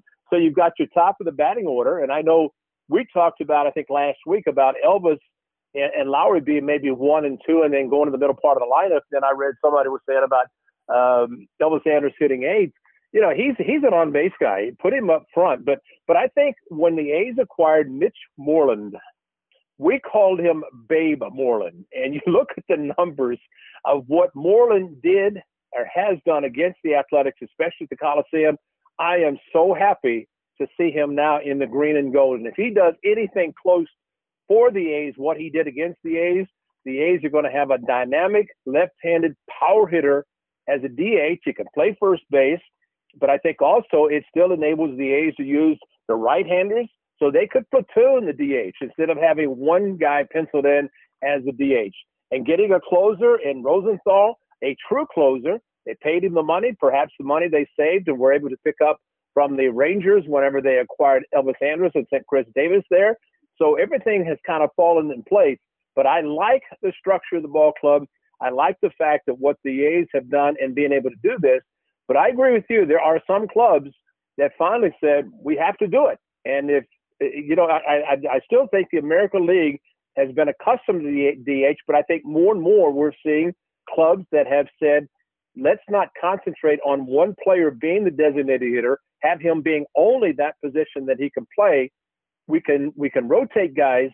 And I think if it does come to fruition again prior to the season beginning, that's what National League clubs can do as well. Because we always would see it when National League clubs would come to the Coliseum during interleague play, and you'd see their number one guys who would get off their feet for a half a game and be DH, and in particular catchers. I think of Mike Piazza when he played for the Mets, and they came in. Buster Posey would DH, and you'd see the manager of the National League rotate, especially in a 3-game series, guys to get them off their feet to be able to use that, utilize the DH that way. And I think that's something that can be done, whether it's in the American League or National League. And I think while the DH will still be part of the game, because I don't think anybody, what did you ever say about hitting as a pitcher? Do I really have to do this? And so, I mean, here's a pitcher who's saying it. And I think the majority of pitchers would prefer to have the designated hitter to be able to sit on the bench. They could stay in the game longer. If they're pitching well, they don't have to come out of the game. So I think the DH is a position that can be utilized in so many ways. But from the standpoint of the league office, I think so much turmoil is still there, not knowing what is going to be happening. They came out with a test from the COVID coming in for the testing, and I'm happy to see it was minimal as far as the number of players and or personnel were diagnosed with it. And, go forward and be done with it. If this club and all the clubs can stay healthy and we can have a regular baseball season, eventually get fans back in the stands on a regular basis, I think it could be good all the way around. But I think it's starting on the right foot, Tony, and if changes are made prior to April 1st on opening day, so be it. Clubs have to adapt, be ready to go. And they did it last year in a 60-game schedule, and I think they'll do it again this year. I got to tell you, Ray, I've been tested twice, and both times you're like, oh, please be negative. Please be negative. It's a horrible wait, man. I got to tell you. And then they give you this website you can go to, and you keep going to the website and keep waiting. I've been negative both times, thank God. But, I mean, getting tested is miserable. Yeah, I know it is miserable, and there's been so many things. I don't even want to talk about it because there have been so many things to talk about. One side says something, another side says something else. So again, it's something that the players more than anybody have to go through. And, I think it's just something that they do. We have to go through it when we go to the Coliseum, have the hands-free, whatever the temperature check is, beep, beep, let's go, but it's something that has to be done. And again, let's hope we can get back to some normalcy sooner than later. And we don't have to talk about it anymore. Has Arizona gotten better? Oh, yes. Every time I listen in the morning, the news comes on and said it's going down, down, down, down. Every day they're talking about how the tests, the positive tests have decreased. And, I tell you what, Tony, if you drive around Arizona, you would think that nothing has happened. You look in restaurants, you see them full. See them, whether you're inside or outside, you're seeing restaurants full. They do have the patio dining. How's the chicken pie shop in Walnut Creek doing, by the way? Thank you for asking, Ray. It's better. We have beautiful outdoor dining. I'll send you some pictures. It's okay. My partner Henry, who you got to meet, did a great job with it, and obviously a lot of people in Walnut Creek and the East Bay have been looking to get outside. So Walnut Creek Chicken Pie Shop. Great outdoor dining, great food. Plus, we deliver. So, and yes, you do. Yeah, but no matter what, even whether it's down here in my neck of the woods in San Jose or San Francisco or anywhere in the Bay Area, support local businesses because, in the state of California, nobody employs more people than restaurants and bars. So support these local businesses. Ray, you asked about earlier about the new additions that we've gotten recently. And I said this about the bullpen. I want your opinion. A couple weeks ago, we were wondering who's going to close games out. Now with these signings, I'm wondering who's going to make the bullpen because now it's not going to be easy to make this pen. I agree. And your previous guest on named Lou Trevino talking about, the success he had a couple of years ago, he and Blake Trinan. And, there's one thing that I kind of disagree when you're talking about the baseball, because I think that if you put the baseball in the location of where you're trying to put it, then the ball's not going to travel as much. And Lou Trevino can throw hard. He has a great sinker, a great cut fastball. And I've said to you even before the acquisition of Rosenthal, and of course Diekman was a possibility. Now getting Sergio Romo with his veteran status. I mean, I think it's a great bullpen, but I still think Lou Trevino can come back. And if he does, the bullpen is just going to be one of those that Bob Melvin and he's just going to be saying, okay, who do I go to? Flip a coin, let's go. Emo, what do you think? Who do I go to? Because they're all good. And I think they're all going to thrive on being with the Athletics, putting on that green and gold and being part of a very good ball club. And whether it's for year, 2, 3, whatever it might be, this is the most important year, starting April the 1st, getting everybody ready for the regular season. But I think it's going to be a great bullpen. I think it's going to be a great starting staff. And I agree with you. It's not so much now who is going to close. It is who's going to make the ball club out of the bullpen. And there's so much versatility. I think that's what makes everything so good from the standpoint of the Athletics. And whether it was the fact that it happened late, who cares? The fact that those guys were out there and they wanted to sign a contract, I think it's outstanding. And I'll be honest with you, in hindsight, Marcus Semien, correct me if I'm wrong, did he not receive a qualifying offer? He did not. I thought he did. No, he didn't. He didn't. Okay. Well, all I know is that if he had to change positions, and it was going to be, and I think what you're saying, and say Trevor Rosenthal, he wanted a 4-year contract. He signed a 1-year deal. I think based on what happened last year, there are a lot of players saying, just give me a 1-year contract. Unless I'm already on a long-term deal, give me a 1-year contract. Let me have a good year going to free agency again and see what happens at that point. And I think in Rosenthal's standpoint, he maybe still has to prove he's healthy. He's on the right path of doing that. And I think the A's are going to benefit from him. But I still think this is a very good ball club.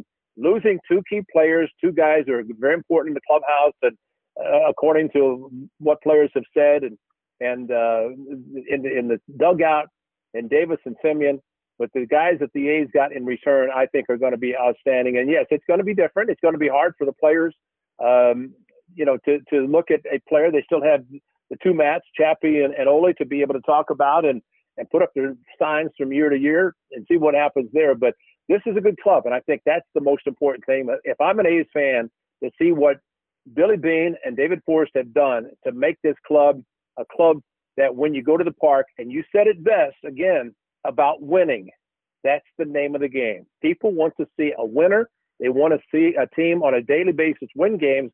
So that means in October, when that rolls around, you're playing baseball.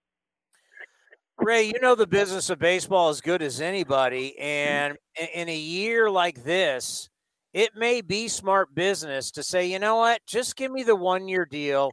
Let's get through this year. At some point, everybody's going to be vaccinated. We'll get back to business as usual. Fans in the stands, payrolls will go up. It may be just a smart deal just to bite the bullet for this year and go back into free agency next year when we know there's going to be way more normalcy. I agree 100%, Tony. And I don't know that the way players take care of themselves these days, and granted, yes, there are some clubs that think that maybe I can go younger and pay less money and get similar results. I don't think that's the case. You look at Sergio Romo. Well, he's 38 years old, three-time world champion across the bay. He's got 3 rings. He knows how to pitch.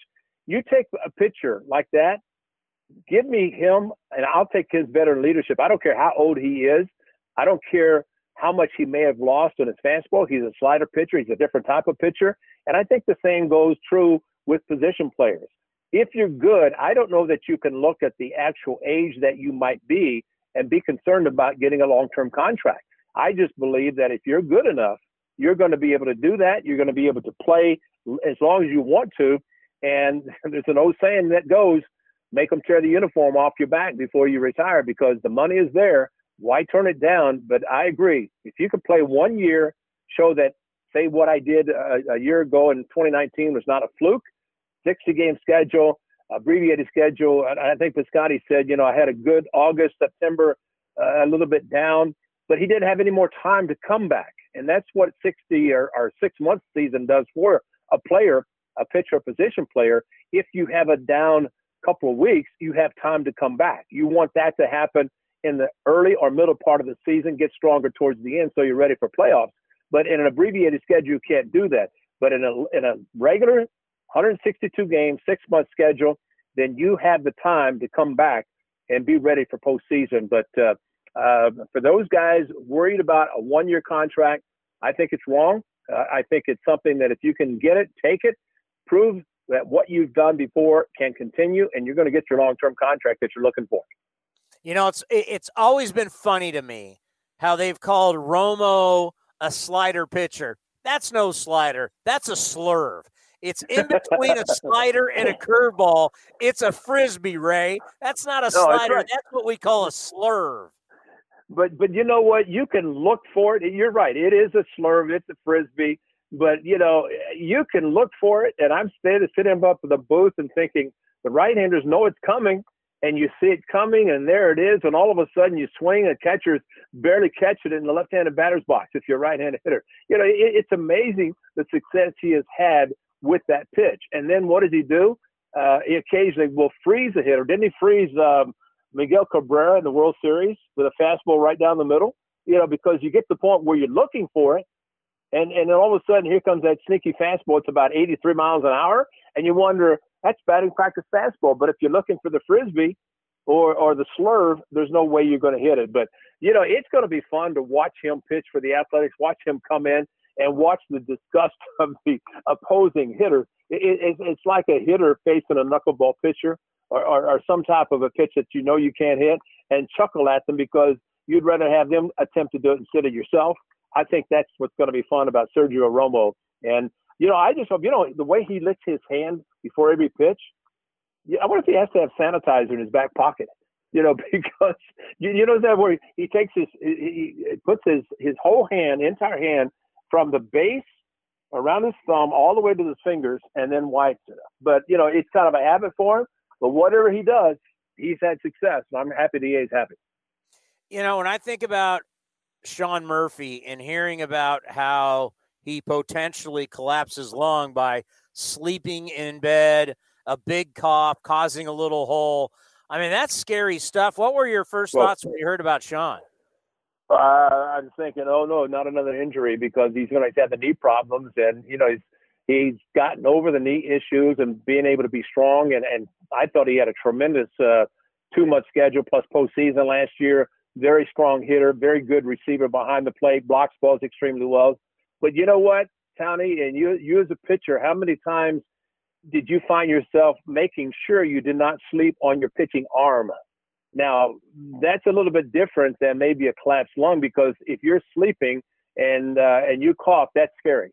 That something like that could happen, and to have surgery on top of it. But I think more than anything, I remember Charlie Finley said to me when I had my neck problem that fortunately was taken care of by Dr. Charles Wilson. But he said, you can't play this game and have a lot of injuries, because then people start to think that you're injury prone. You're prone to an injury just waking up. And let's hope that is not the case with Sean Murphy. Let's hope that he gets over them. I think of Walt Weiss. It seemed like he had all of his injuries when he's with the Athletics, and after he left the A's, went on to have a great career because he got rid of his injuries with his knees and whatever it might be, but had a tremendous career as a great shortstop, most of those with the Braves. But I still think from Sean Murphy, he's an outstanding catcher. I'm happy to see in MLB's top ranks of players where they go around the horn, the different positions, and Murphy's in the top 10. Sometimes the top 5 is the best catchers in Major League Baseball. I think that's a credit to what he has been able to do and what the A's have been able to do. He has so much potential. I mean, defensively, I mean, the running game isn't what it used to be like, but he has the ability to take out the running game and the power, Ray. Just talk about the power you've seen so far from this young catcher. Well, the thing that I like about him, we've talked about this before, is, before the A's got Mitch Moreland and, how right-handed it was. Well, you think about some of the shots that Sean Murphy hit off of right-handed pitchers. I mean, they were rockets, and they weren't just over the fence. They were as far as you might expect the ball to be hit, and you're amazed at how far the ball does go with a very compact swing. His power is off the chart. Now, we're not talking about trying to pull a ball, because you remember his first major league hit was a home run to right center at the Coliseum. That says a lot about his ability to wait for pitches and be able to attack them whenever he does see them. But I think his power is something that you're now looking at from a catcher as a position player that you're looking for offense. And I think the A's are fortunate in that regard to have a catcher that they can rely on to be not only the guy behind the plate, because you have a former catcher as your manager and he wants you to do the job there. But also, you don't have to worry about him hitting ninth and hiding him, hoping that his bat doesn't come up with runners on base. You can't hide him because you can put him right in the middle of the lineup and know that he's going to produce just because he knows how to hit. He's very strong. And I think this is maybe just a little bump in the road for him. He'll come back strong as ever and be ready to go when the season does open. And again, A's are fortunate to have somebody that they can rely on like that, especially behind the plate. Do you think Fernando Tatis Jr. got cheated? I'd say that's a pretty good contract considering his time in the big leagues. But Tony, maybe you and Cody can clarify something. I mean, I think I read that the San Diego area, and you know that area very well, mentioned like the 27th media market. Is that correct?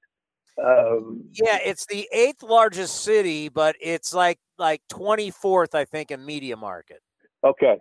But how much do you think that, say, in the case of Tatis, and even paying what they did for Manny Machado and Eric Hosmer and trading for Blake Snell, that let's say in Tatis, you can say, well, why did you sign him now? Why didn't you wait until he became a free agent or close to it?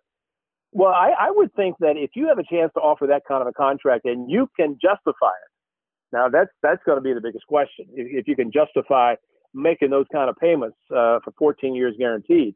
But, it just seems like Lindor, for example. Cleveland held on as long as they could, traded it to the Mets, and I'm sure the Mets will do what the Dodgers did with Mookie Betts when he was traded from the Dodgers, or from the Red Sox to the Dodgers. So I just think that what Tatis did, you said it before and you have said it, that he's a very personal type player. I'm sure he's going to be able to do on the field to justify that kind of a contract.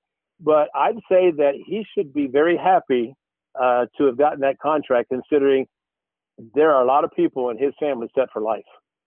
I don't know that anybody's going to have to do anything in that Tatis family.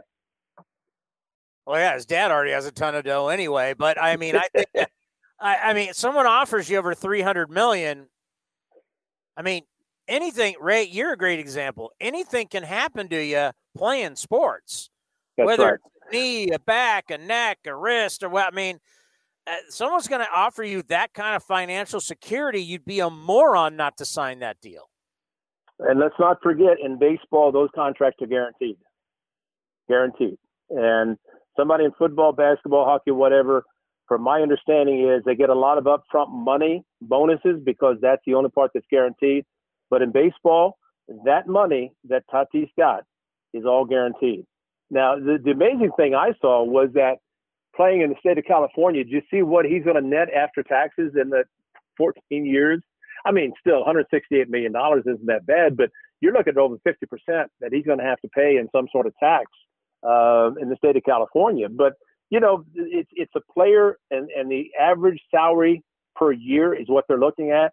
And he's right up there with Mike Trout, Mookie Betts, and some pretty good players that are getting it. The only thing that might be happening, let's say with the Mets, with Lindor, does Lindor say to the Mets or whomever after this year, hey, there's a $340 contract, there's a Mike Trout contract, Mookie Betts, Manny Machado, I want more. And if that's the case, man, somebody's going to have to pay a lot of money because Lindor is a very good player. So it's going to be interesting to see what happens. But I think from the shortstop standpoint, if Lindor can sign with the Mets, Tatis is signed with the Padres, Marcus Semien has to be very happy knowing that here's some shortstops that, not Tatis, but Lindor could be off the table. Corey Seager, probably the Dodgers want to try to keep him. So the more shortstops can get off the chart from the standpoint of a free agency, I think it's going to be good for Marcus Semien. Yeah, they keep talking about this monster free agent class next year. Reality is a lot of these guys could sign extensions and they don't even hit the market. Exactly. And I think we're going to see that because clubs are smart enough to realize, and look what the Dodgers still have that tremendous television contract. For them to be able to do what they've done, I mean, you're talking about a two-team race in the National League West. I mean, what the Padres have done, what the Dodgers have done. I mean, bringing back Justin Turner and Seager, my goodness, and signing Trevor Bauer. How about their starting rotation? I mean, they said $87 million with Kershaw and Bauer. That's what, 77 or something like that, or 72, because I think Kershaw is over 30, and you've got Bauer with 40, and I don't know. It's just amazing money. But you know what? Before we go, I want to ask you. You're talking about your grandfather, Bob Elliott, right? Yeah. 1948. Did you see the 3-game attendance at Cleveland Municipal Stadium in that World Series? No. 237,000 for 3 games in the 1948 World Series with the Braves and the Indians. Can you believe that? Can you imagine? More importantly, can you believe that? Well, yeah, because I saw the picture. Whenever I played for the Tribe, I could see the picture at Municipal Stadium. Every time you could walk upstairs going into the executive offices, and they had a picture, and I don't know if it was that World Series or playing the Yankees, but I saw Cleveland Municipal Stadium completely packed. I only saw it in pictures. I never experienced it as a player. so no, I can't imagine that. But you do the math. You're looking at what, 75? Over 75, maybe what, 78,000 per game in a World Series? It's just hard. And I mean, that was a World Series where the National League played the American League, and that's it. But can you imagine a stadium that size drawing that many people in today's world? The World Series share would be, who knows, maybe $700,000-$800,000. If it, it's just amazing. But I thought, when I saw that, I immediately thought about you and your grandfather, because that was amazing to see 3-game series played at Cleveland Municipal Stadium. And remember, that place could hold, they said 75 to 80 for football, but they expanded it, obviously, for the World Series to have that many people in there. But the picture was unbelievable. And I know Dave Cavill, the president, I'm sure if he saw that picture, he said, I never saw that many people because I was always in the upper deck and we were chasing around because they were closed down. The upper deck was always closed at Municipal Stadium. And I experienced the same thing. But I was thinking about you when I saw that. But, Tony, I will say, I think this is going to be a very good year, and everything that has happened last week, let's just hope that players can stay healthy. You know that the staff is going to be good and getting everybody ready to go. And if they can stay healthy and be ready to go for the April 1st game against the Houston Astros and play a complete season, I think once again, and you've said it, postseason baseball is what it's all about. And the A's have a very good chance of doing that once again. All right, Ray, we'll talk to you next week. You guys are the best. Can't wait. It's always good to talk baseball, especially now when baseball's back and going strongly. Take care, guys. The great Ray Fosse, your pitching coach for the Oakland Athletics, Scott Emerson, will join us next right here on A's Cast Live. Hi, this is Ramon Laureano. And the throw is going to be in time at the plate. Liriano firing a strike all the way on the. And you're listening to A's Cast, your 24/7 destination for A's baseball. He may be the only man we will cut the commercial break short for. The great Scott Emerson Emo is with us live from spring training. Emo, how are you, my friend? Hey, I'm doing great. How are you guys doing? We're doing good. And just how excited were you to show up Mesa, Arizona, and let's get this thing going? Oh, it's been an awesome 3 days so far. I mean, just getting on the field with the guys and watching them throw the baseball around and defense and being able to talk to people outside your home, as we're socially distancing, a little bit longer days because of the, we're trying to limit the numbers and the workouts to a certain number of people at the time. But, I told all the guys, just being able to be out here, smell the grass, hear the popping of the glove has been a joy. Yusmeiro Petit is back with the A's, and we know what he's meant the last couple of years. 2 years ago, led all of baseball in appearances. I know he has just been like the grandfather to everybody down in the bullpen. When you heard he re-signed with the team, what did that mean to you? I mean, it meant a lot. At the end of the season, you're saying your goodbyes and your hugs to the guys, and Hughes has been such a valuable member of the team and the clubhouse and just an unbelievable great person. And you start thinking, you spent, 3 years with these guys, and then all of a sudden some of these guys are leaving. And then you start thinking, or becoming free agents, and you're starting to think, are we bringing them back? Or, where's this, am I going to have a text relationship, with this guy now that, we're all over the country, people playing on different teams. But, when I found out that Hughes was coming back, it was just a great feeling. What a great person, what a great member of the team. And just, he's that quiet leader. He just goes about his business and does everything he's asked from the organization. And I just love that guy. I think about Trevor Rosenthal. He came up pretty early, so a lot of people think he's old, but he's not. He's just 30 years old. What are you getting with this big right-hander? I mean, you're getting a guy that's, closed out some games, and he's an aggressive, good fastball type pitcher. And he's, arguably over the last year, one of the best closers in the game. We lost one of the guys that, the same was arguably the best, and we pick up Rosenthal. I remember watching in the early spring training or early part of the hot stove season, they were comparing Rosenthal with Liam Hendriks on the MLB network. And, to be able to pull out getting him after losing Liam is awesome.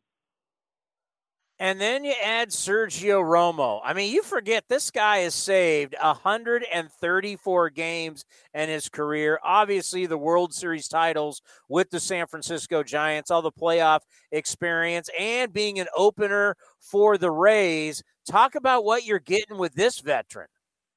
Well, you're getting the pedigree. You're getting somebody who's been there and done that, and he can see it from a different side of the perspective, winning the world championship. So, you got a guy who's still crafty, who still finds a way to get his outs, knows how to pitch, and you're getting a colorful character that is added to the team. Our guys, go out there and play with a lot of passion. They play hard and they have a lot of fun. And just being around him the last couple of days, I expect him to be a guy that's just going to fit right into with this a group of guys that we have. You and I have talked about Mike Fiers so many times. We're in this world where it's all about throwing 100 miles an hour and having the greatest spin rate. And what does Mike Fiers do? He wins. That's all he does. Ever since he's come over, he's 26-9. He's been dominant at the Coliseum. Getting your veteran guy back, what does that mean to have a guy like Mike Fiers in that rotation, in that clubhouse, and all he does is win for you? Well, you look at Mike, like you said, the world of consistency. He's always consistent. You know exactly what you're getting out of Mike each and every start, and that's a big thing you want to know that the guy can go out there. One, he competes, he throws strikes, he knows how to move his baseball around. That's why he wins ball games, because he can pitch. And I always talk about, we want major league pitchers, not minor league throwers. And he brings that veteranship of a guy that's a major league pitcher. And, W's are important, and some people say that the W's aren't as important because it's how good your team is. But for me, sometimes I look around and say, you know what, he keeps us in the games long enough to beat the other starter more than the other starter beats him. So, that's kind of how I evaluate the W's, is how long can he go to keep us in games for us to win those games, and he's done a heck of a job for us. And that is one of the number one questions that we're going to look at with pitching this year is, these guys, for the most part, only got 11 starts, and they didn't have a full season. Now you have a quick off season. What are you expecting innings-wise, especially early from your starters? Well, for me, one thing that everybody is missing and they're not remembering is when these guys went home after spring training, they kept throwing.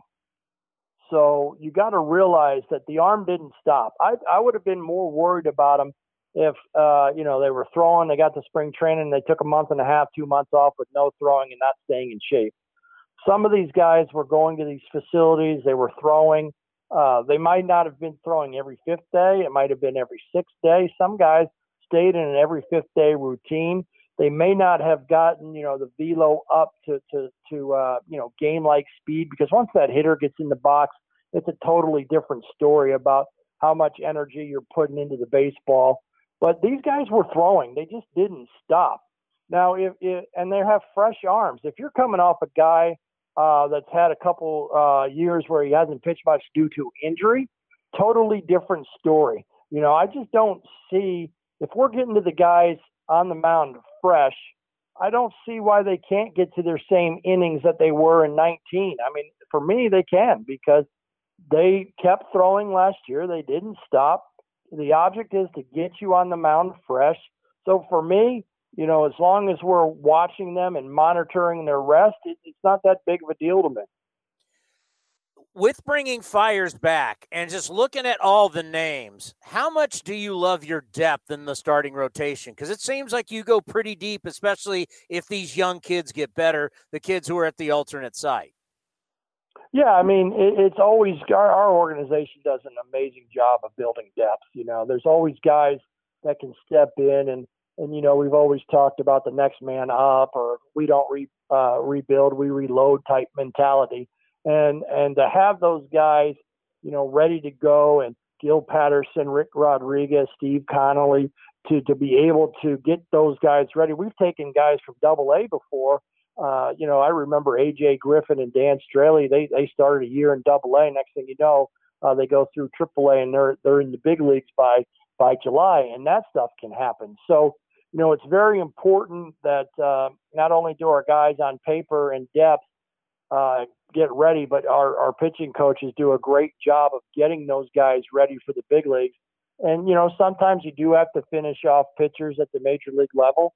They're one thing on paper. I always say that as well. But it's another thing when you get to the big leagues, it's a whole different story, and you have to learn how to pitch to big league hitters, and they'll let you know, and you'll have to evaluate yourself. And so our guys do a good job of getting those guys to the point where now, okay, it's see how good you are against big league hitters. So the depth is always great to have. Everybody seems to get to spring training super early, so you still have position players walking around right now, and they're going to report coming up here officially. But 2 years of winning 97 games, being in the playoffs, last year winning the division, obviously winning the round against the White Sox. Does this team feel a little different? Do you see a little more confidence walking around that clubhouse and walking around that field like they've matured? Oh, yeah. I mean, we got guys that, know how to go out there and do their business. I think, we still have a little chip on our shoulder, looking at some of the networks picking us maybe to come in third place, not even second place. And I think that's, we've been picked like that for years. I think all 3 years we were picked to come in third, and from various publications. And our guys see that, and they use that as fuel and like, hey, we're not disrespected, but we're not expected to win as many games as we think we can win. So our guys just want to go out, play baseball, play hard, and prove that we're a team of sustainability, a bunch of guys that have gone out there, played hard over the last 3 years, and continue that on to this year. We've been talking about what the Rays did last year. 12 different guys during the 60-game schedule got a save, then add another one in the playoffs to give them 13 guys. I now look with all the guys you've added, the guys you have, could you potentially see a lot of different players get a save for you this season? I guess everything's possible. I really, I'm assuming myself that we got Rosenthal to be the closer. I'm sure we'll have more meetings and details on that. But, we got very capable arms of doing those types of things, and over the past couple of years, we've even had a couple 3-inning saves. So, we got guys that are capable. I call them end of the inning games or end of the game guys. And we got a lot of capable guys that are able to pitch at the end of the game. And we just go out there and play the game, and Skip pulls the strings, and we'll see what happens. All right, Cody has a question for you because he's championing one thing for the 2021 Oakland Athletics. Go ahead, Cody. Hi, Emo. Hope you're well. First, the question I want to ask you, and I've been wanting to ask a while, is do you see a potential role for A.J. Puck as a guy that could be a long reliever, or a guy that could be one of those guys that gets a three-inning save for the team this year? Well, I think, always our intention with AJ is to get him ready, get him in shape, and see where he's at as a starter. That's probably always have been our number one option. So the first thing that we want to do in spring training is we want to just put our eyes on him, which he threw a great bullpen the other day, put our eyes on him again on his next bullpens, and then see what he does against hitters and see how we can build him and see how he bounces back and how he feels. So the communication with the athletic training staff, myself, and AJ is going to be huge over the next 2 to 3 weeks, just to see where we're at, see how he's feeling, and this goes for every pitcher as well. As you start getting to the 35, 40 pitch range and you have fatigue. There's plenty of pitchers in Major League Baseball. They started out as starters and they weren't very successful. They went to the bullpen, and a lot of that is because they just start to fatigue at 35, 40, 45 pitches. So I think we'll let it all play out, see where AJ is at the end of spring before we determine any of the roles. Are there any, give me one of the young guys that you're really excited about that you really think could blossom this year for you guys?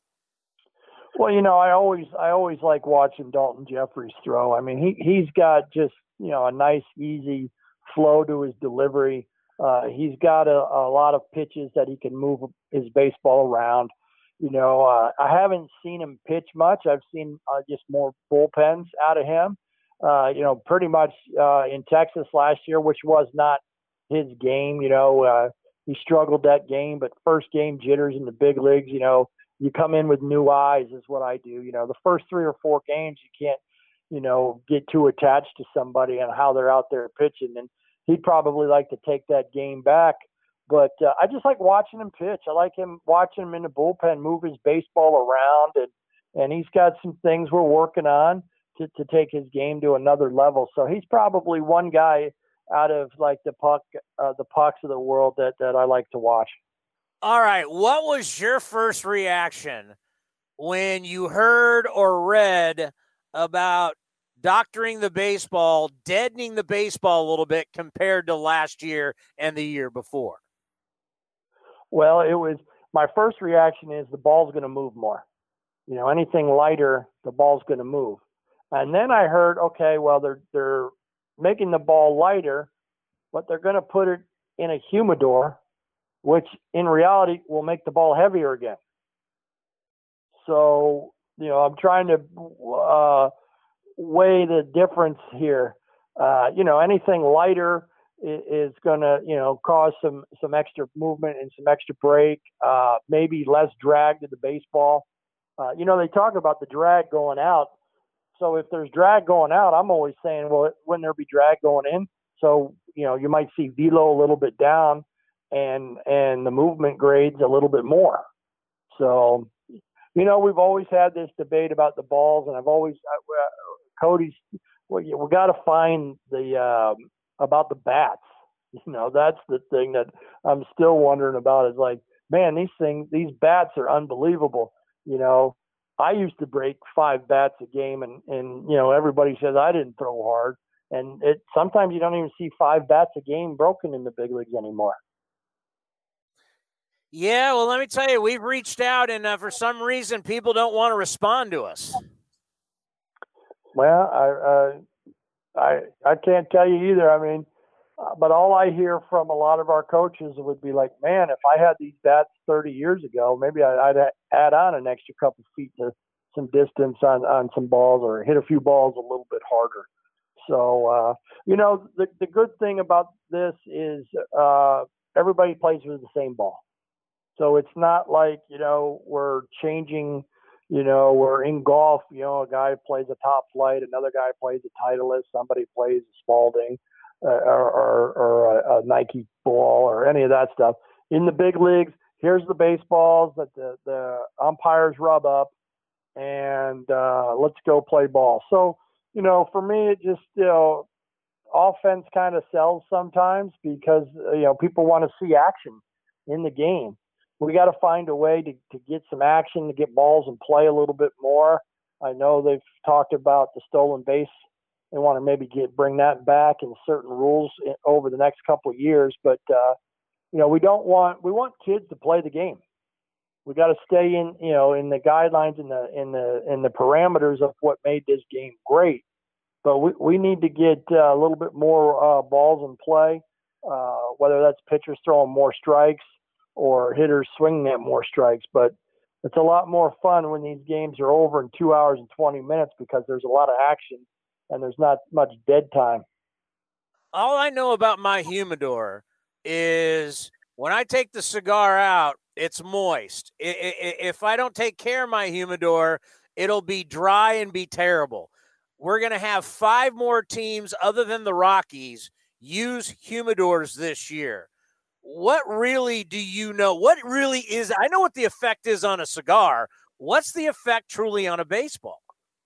Well, there is a different feel to the baseball. It's almost like sometimes when I use get the ball out of the humidor, it feels a little more sticky, which is good for the pitchers because, you got something to hold on to. Sometimes you get some of these baseballs and they feel like a pool cue. It's real slippery in your hands.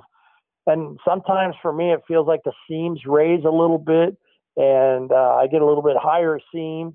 But it's a little bit damp. You can feel it, the dampness to the ball. So, I thought is every baseball team has to have the balls in a climate controlled atmosphere using some sort of humidor. If you say 5 or 6, that's something that I was unaware of because I thought everybody was going to have to do it over the course of time. Wow, you're breaking news because Ken Rosenthal had 5 more. You're saying everybody's going to have to do it. Well, that's what I thought. Don't.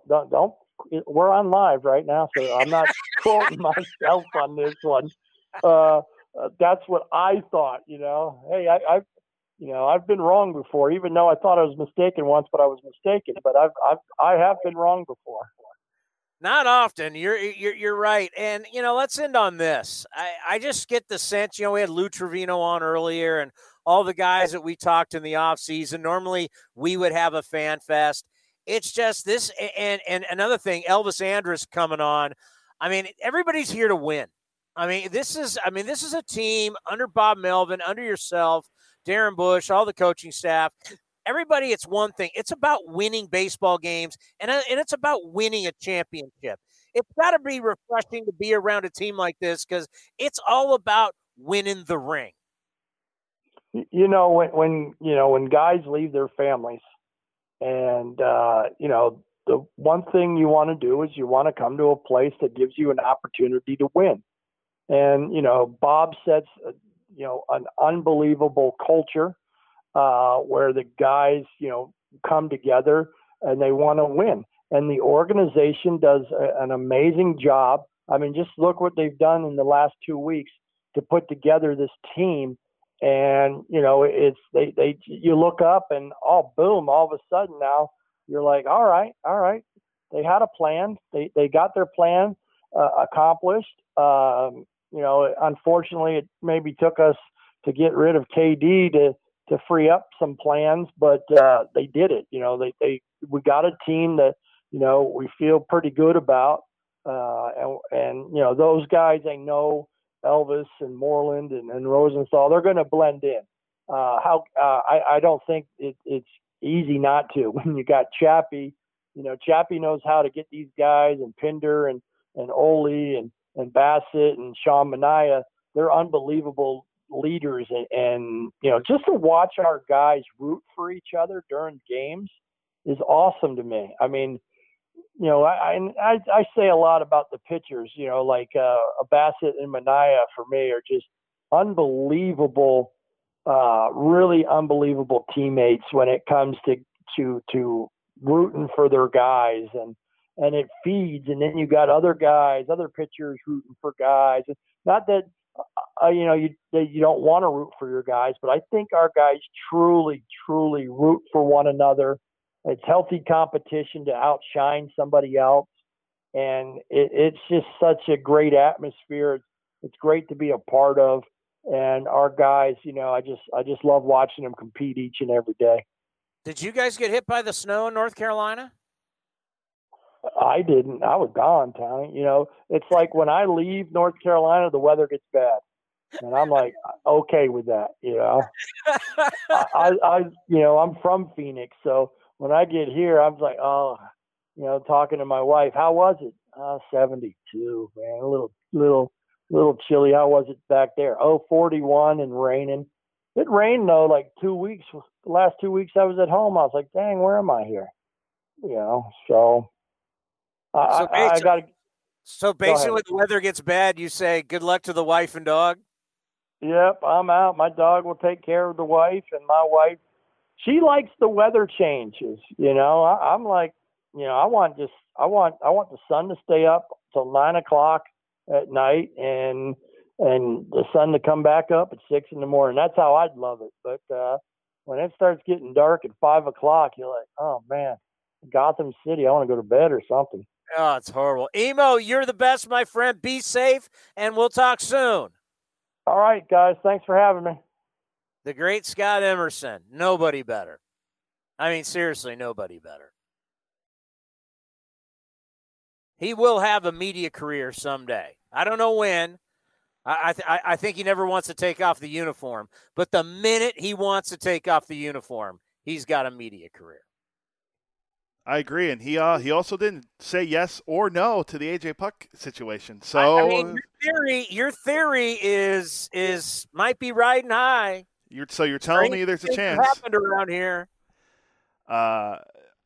Maybe next time, because I want to see how it plays out. One thing I'd like to hear from him, because the whole positionless pitching staff thing is that whole thing the Rays are doing, and what he would think about that.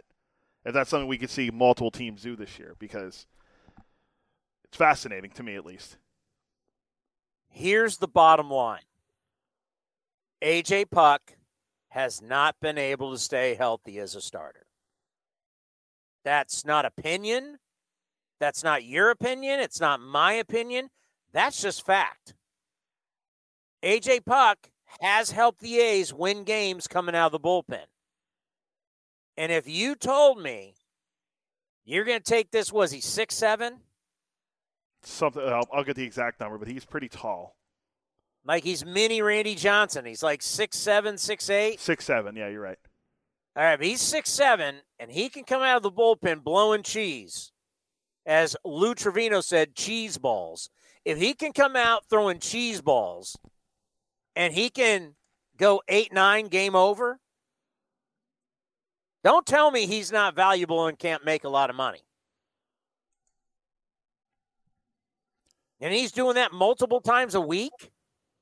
You're worth a lot of money.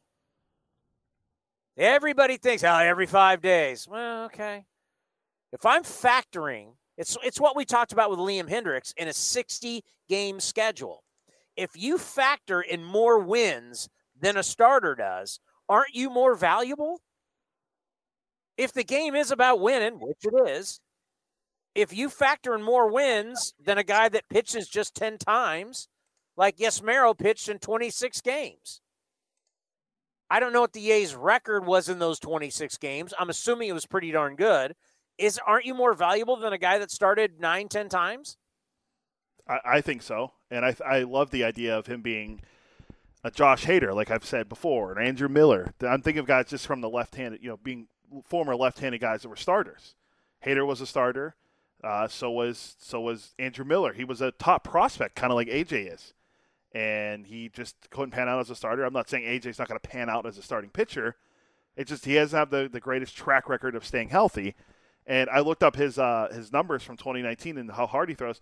I mean, his average fastball velocity in 2019 when he actually did pitch was 97 miles an hour. That's right around where Josh Hader throws. You're telling me you wouldn't want that coming out of the bullpen a couple times a week for multiple innings? Sign me up. How tall is Hader?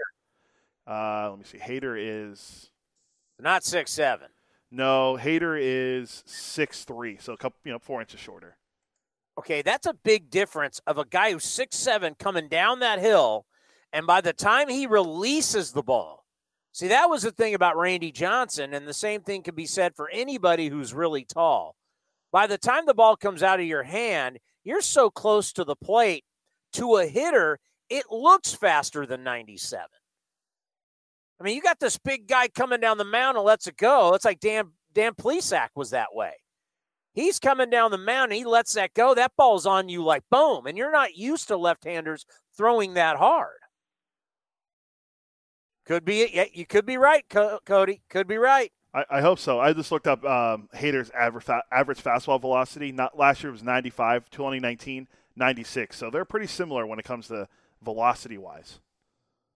Now we'll see now with AJ coming back from shoulder surgery what his velo looks like. But I'm fascinated by it. This is like the one thing I'm going to follow for this with the A's. Like that's the one thing I'm following all throughout spring, how he progresses as a starter or a reliever.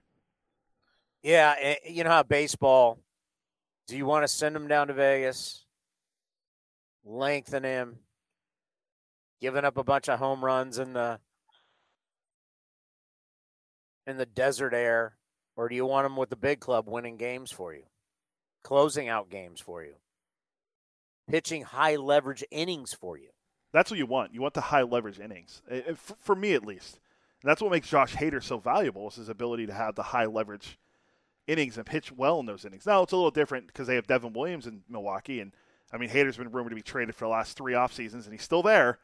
But I just like the value he brings. And we saw how good Andrew Miller was for the Indians and the Cardinals, getting in the playoffs and the Indians going to the World Series a few years ago.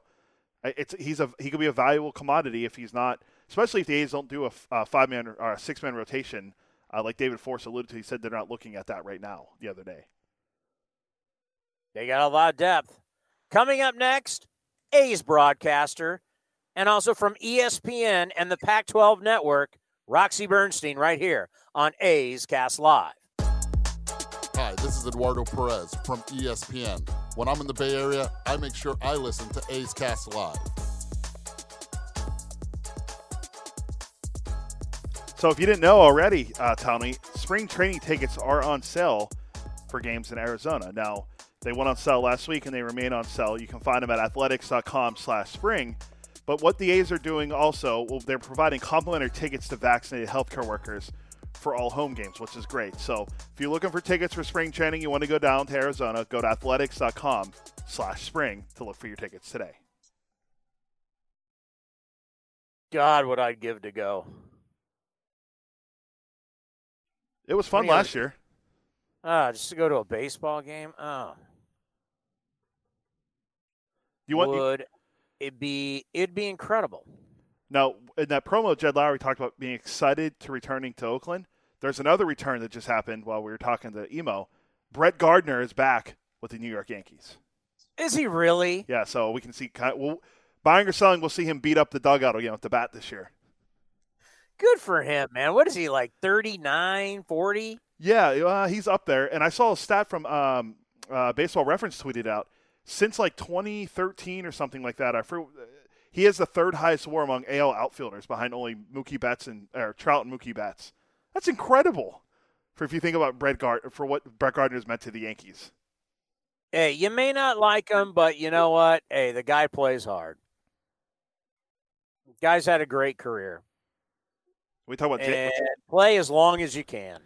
We talk about Jeter being Mr. Yankee. I mean, I don't know. Brett Gardner's been there a long time. Earlier today, we caught up with our buddy Roxy Bernstein, who we'll catch up with every single Friday, and we'll always be talking about Saturday Game of the Week on ESPN, which he will be calling on ESPN Radio.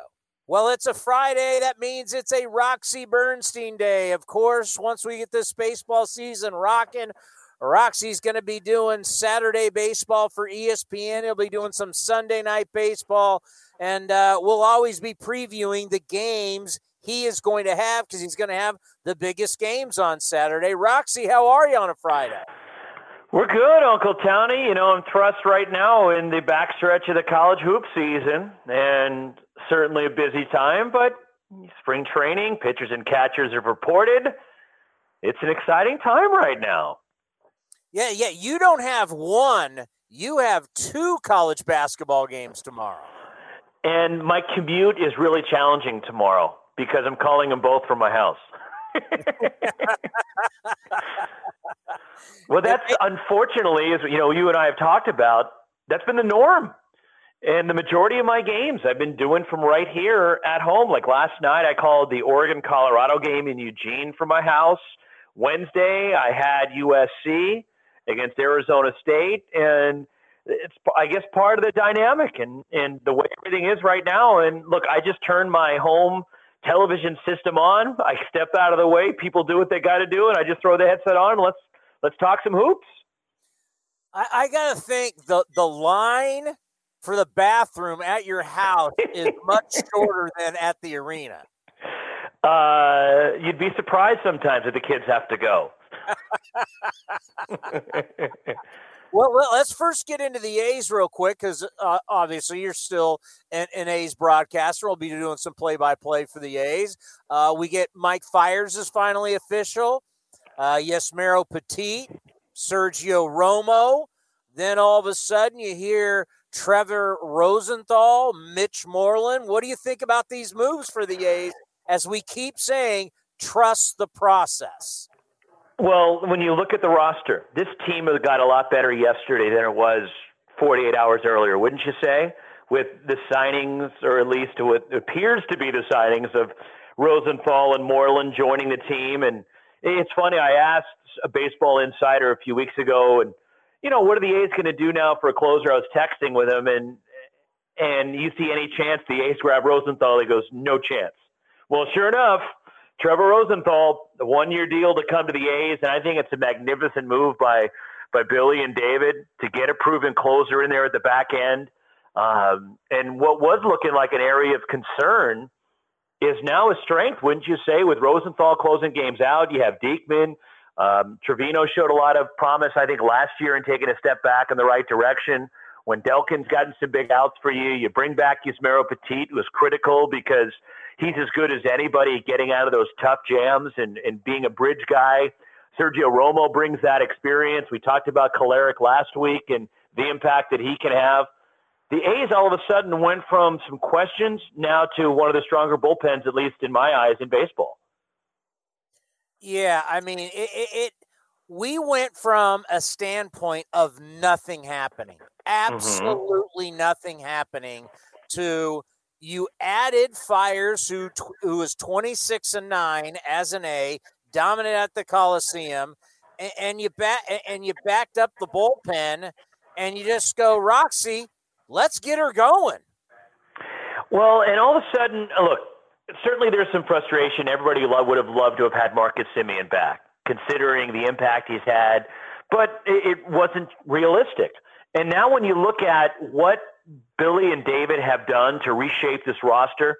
So essentially, you turned Marcus Semien and Chris Davis into Elvis Andrus, Trevor Rosenthal, Mitch Moreland, Mike Fiers, Sergio Romo, and Yusmeiro Petit, plus you saved money. And as painful as it may be to lose a couple of key guys who were certainly influential in the A's, getting to the postseason, winning the division last year, and winning around against the White Sox and making it to the division series. But you'd have to say these are pretty good moves in the way you're able to retool this roster and do it where it's financially responsible as well. Yeah, I mean, this is what these guys do. That's why I keep saying trust the process. They're going for the playoffs for the 4th straight year, and I'm excited.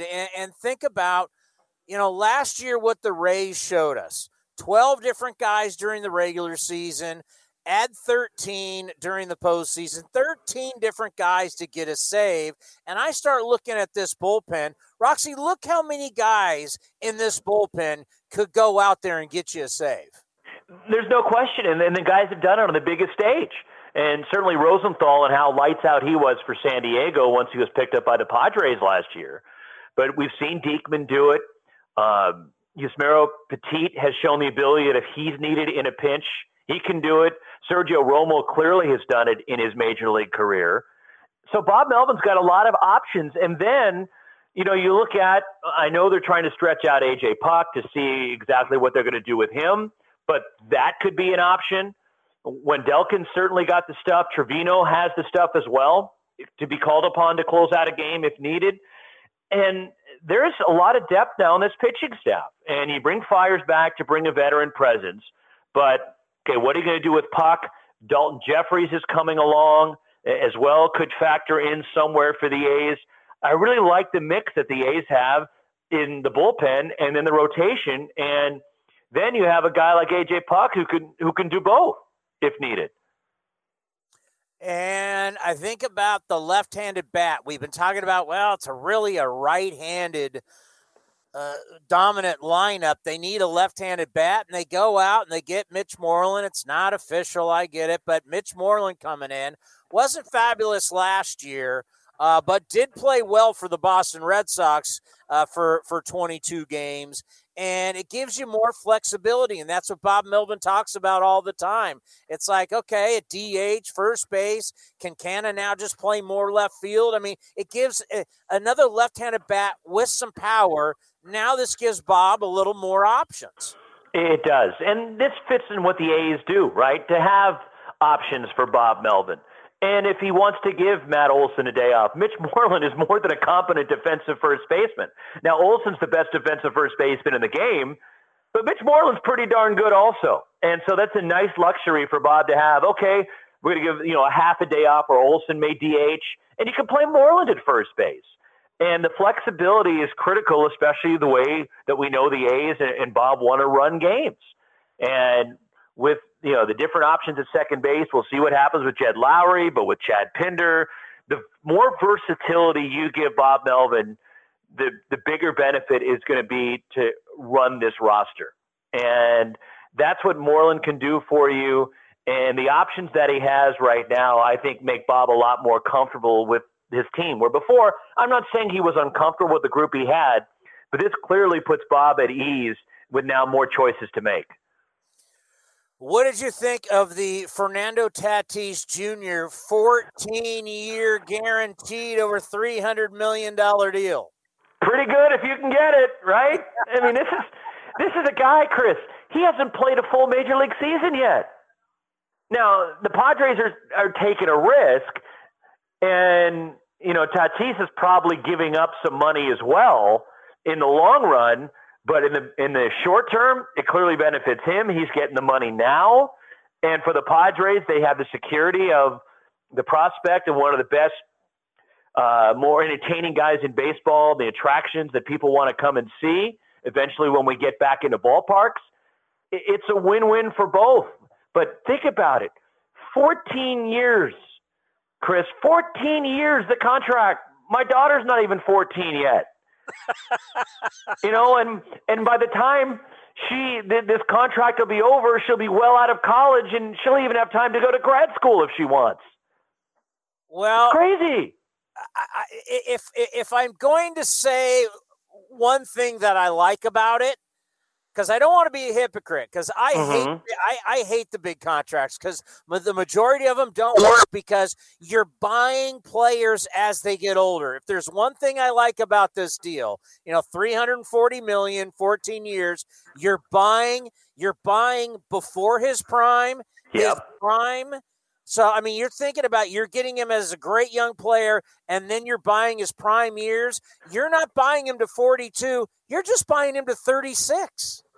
And I feel better about buying a contract like this. If I'm AJ Preller and the Padres, I feel better about investing the money in a position player than I do a pitcher, right? Because we've seen how many flashes in the pan of pitchers that blow out their arms. And after 3-4 years, you're dreading it, and you still have 10 more years to go on the contract. With a position player, yeah, there's some risk, and he could run into some injury problems. Everybody's got that risk. But I feel more comfortable, at least if I was in their position, with a position player like Tatis Jr., as opposed to giving this money, this extended contract to a pitcher. But with Tatis, look, we've seen it, right? The brilliance, and he's just scratching the surface now of what he can become. And just a thrilling, exciting player. Yeah, he catches some flack for the pimp jobs on the home runs, and that's fine. But he plays the game with a flair and excitement and a passion, I think, that a lot of people gravitate toward. And it's an investment for the Padres. They know that over the years, people are going to come watch Tatis because he's a draw. He's an attraction, and they're going to recoup that money. And I think it's going to pay big dividends for them as well at the gate. Hard to believe the kind of money the Padres, and we're not talking about the Yankees, we're not talking about the Red Sox, we're not talking about the Dodgers, the kind of money the Padres, I mean, you've got a $300 million contract with Manny Machado. I don't remember if it's like 140 or whatever it is with Hosmer, but who would ever thought they would be spending that kind of money? Look, you grew up there. You know this better than anybody. And how aggressive that they've been, we have never seen this from a Padres team before. And they're somewhat of a small market team, wouldn't you say? So for them to make this financial investment and commitment, I think it raises a lot of eyebrows around baseball.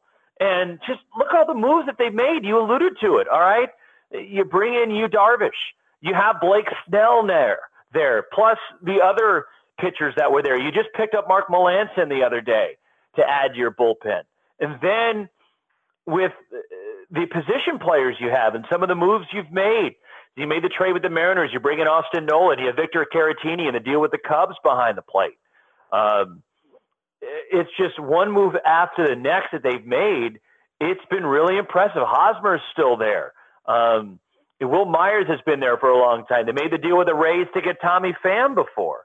This is a loaded team, and it's clear that they're trying to catch the Dodgers, where other teams in the NL West, for example, the Rockies, they trade Nolan Arenado. They're clearly in rebuild mode, and they know they can't compete in the immediate future with what the Dodgers have. And the Giants are trying to get to that position to compete, but they've got a long way to go as well. But San Diego, they're going for it. And, okay, even if you don't win the division, we know there's the wild card that can help you get in. And this is a dangerous team, even if they don't happen to win the division. And the Dodgers clearly have been aggressive as well with the moves that they made. But I don't think it's any best teams in the National League when you look at the Dodgers and the Padres rosters. You know, he won't be seeing the entire amount. There's a fantastic article by Ken Rosenthal. The company Big League Advance, instead of investing in businesses and properties, they've invested in players. So they go look at younger players like minor leaguers who they're gonna be stars, and they can give them, I don't know, $50,000, $250,000, maybe a couple million, whatever. And then if this guy ever hits, they're going to get a percentage of his contract. I don't know what that percentage is, but Fernando Tatis took the deal with Big League Advance. So part of this contract is going to be going to this company, and this company made a bet, and their bet is going to pay off.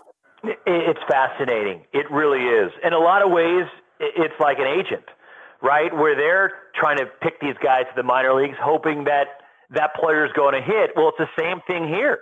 And this is a financial windfall for them. And I know what you're talking about. It's just fascinating, and the mindset of people trying to stay ahead of the curve and get involved. And, well, you're right. It's such a financial win for this company. And you don't need all of them to pay off. Yes, okay, you're gonna take the short end of the stick on a number of these gambles that you make. But you get that one that can be the big splash, and clearly with Tatis, who is 22 years of age, that a 14-year contract in the limited season we saw last year.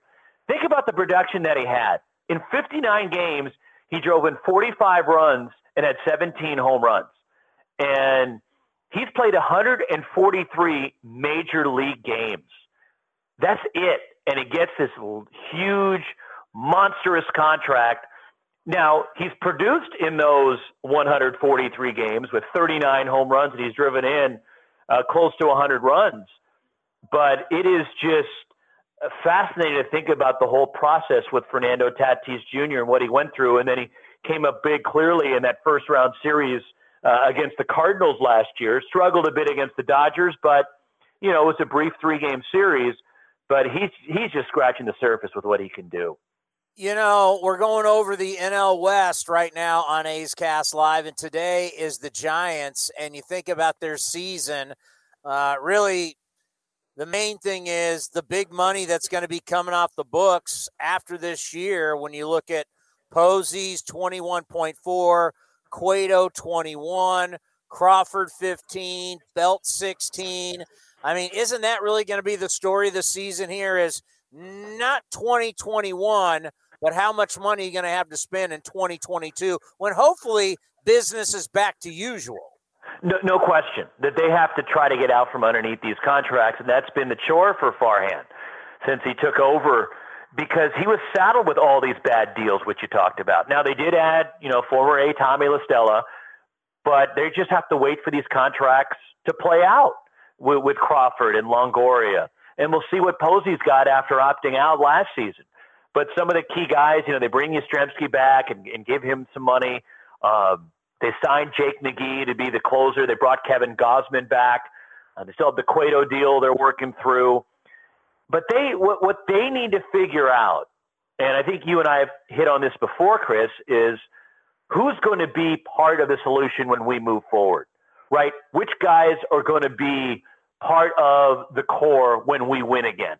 And which young guys are going to be able to contribute? And I think they're still a little ways off from figuring that out. We got to see Joey Bart last season briefly.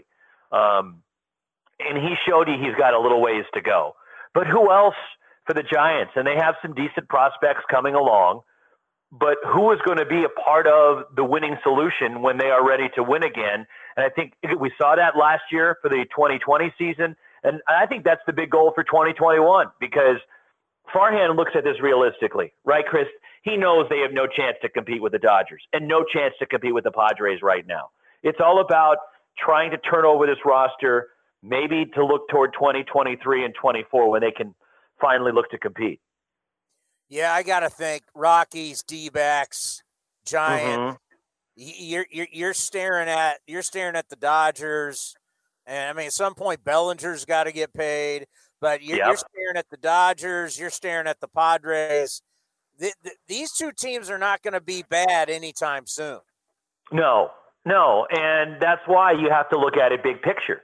And the Giants need to be patient. Farhan, look, we know Farhan can be a patient guy. And he knows what he's up against with these contracts, and it's going to take some creativity on his part if he can move any of those. But he's got to look at the big picture, and you hope the front office supports him in terms of allowing him to do that, at least on the business side. And the ownership allows Farhan to take this with a patient approach. And I've seen it firsthand. Now, I've seen a lot of transitions happen sooner. For example, look, in my previous life for me, I worked for the Marlins. And after the 2005 season, they got rid of and shed themselves of those big contracts, guys like Carlos Delgado and Juan Pierre, Juan Encarnacion, Paul LaDuca, Mike Lowell.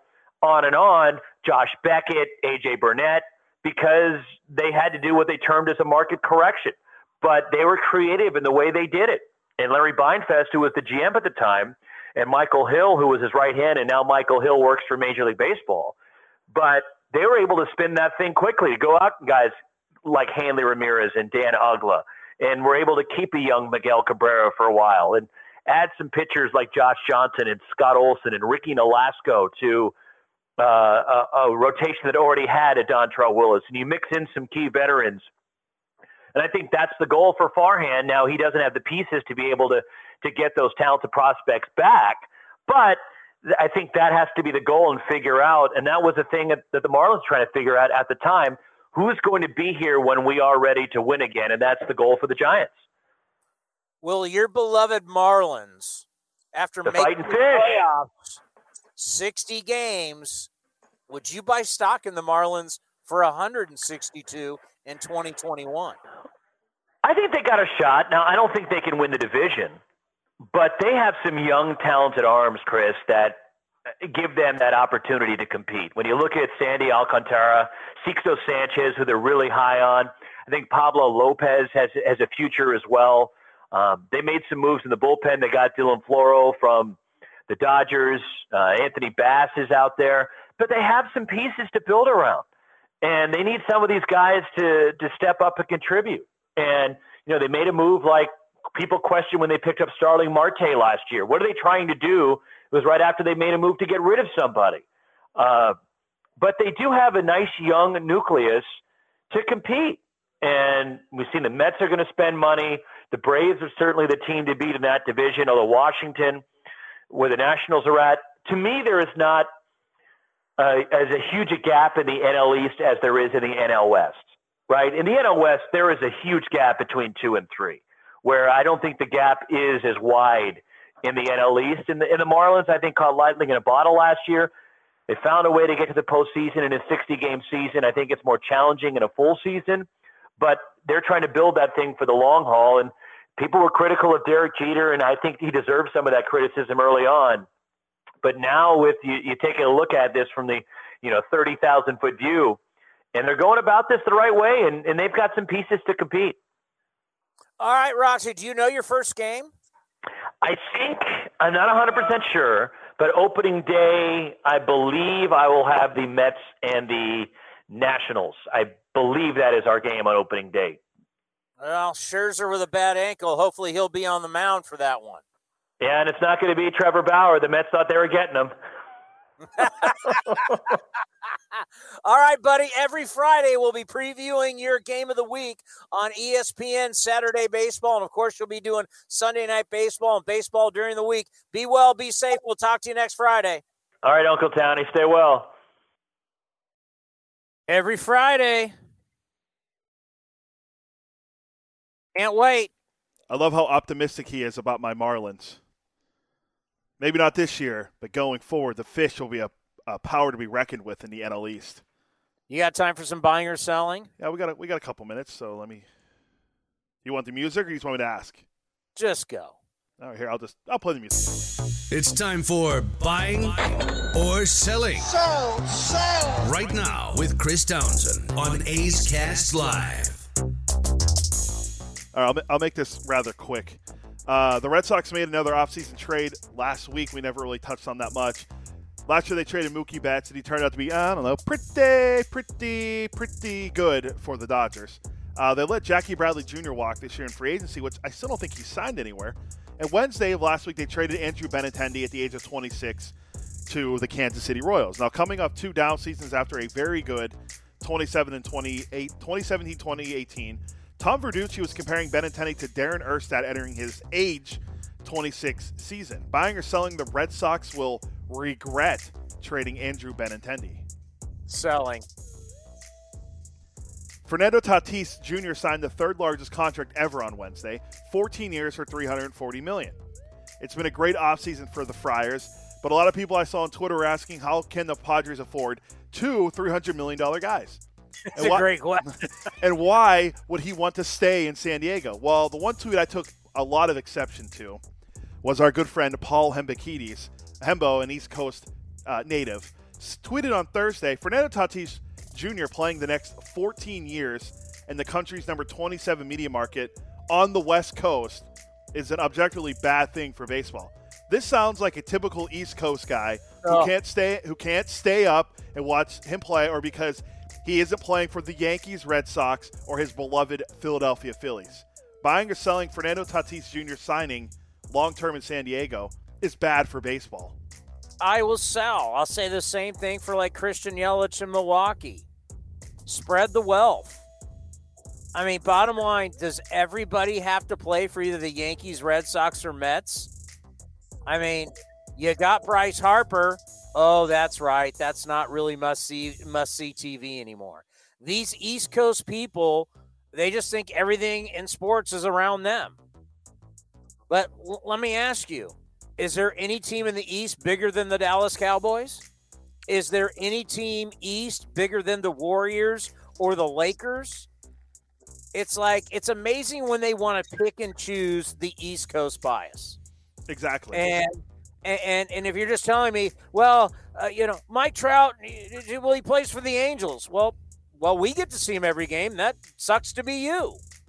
I mean, I don't care. Hey, by the way, if you want to make give me a great Yankee like Derek Jeter. Derek Jeter kicks his games off at 4:00. Most of us are at work. Yeah. By the time we get home in traffic, the game's almost over. Yeah. So, I don't get that. Well, if they don't play in the East, no one's going to see him. It's like a stupid Heisman Trophy vote. I mean, it's like it's good for great players to be all around baseball. It was not bad for Ken Griffey Jr. to be in Seattle. It's not bad for a great player to be in Texas or the Midwest. Has it ever been bad for a great player to be in LA? No, and we talked about this a little bit earlier too. Wait, here, let me get Nimbo on. So wait a minute.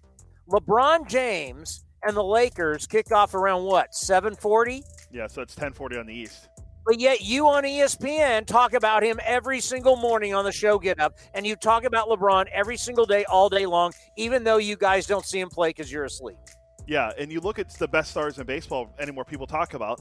People love Tatis. They like Machado. They talk about Bellinger. They talk about Betts. They talk about Mike Trout, Matt Chapman, Kyle Lewis in Seattle. All these guys that people talk about a lot now, they're all on the West Coast.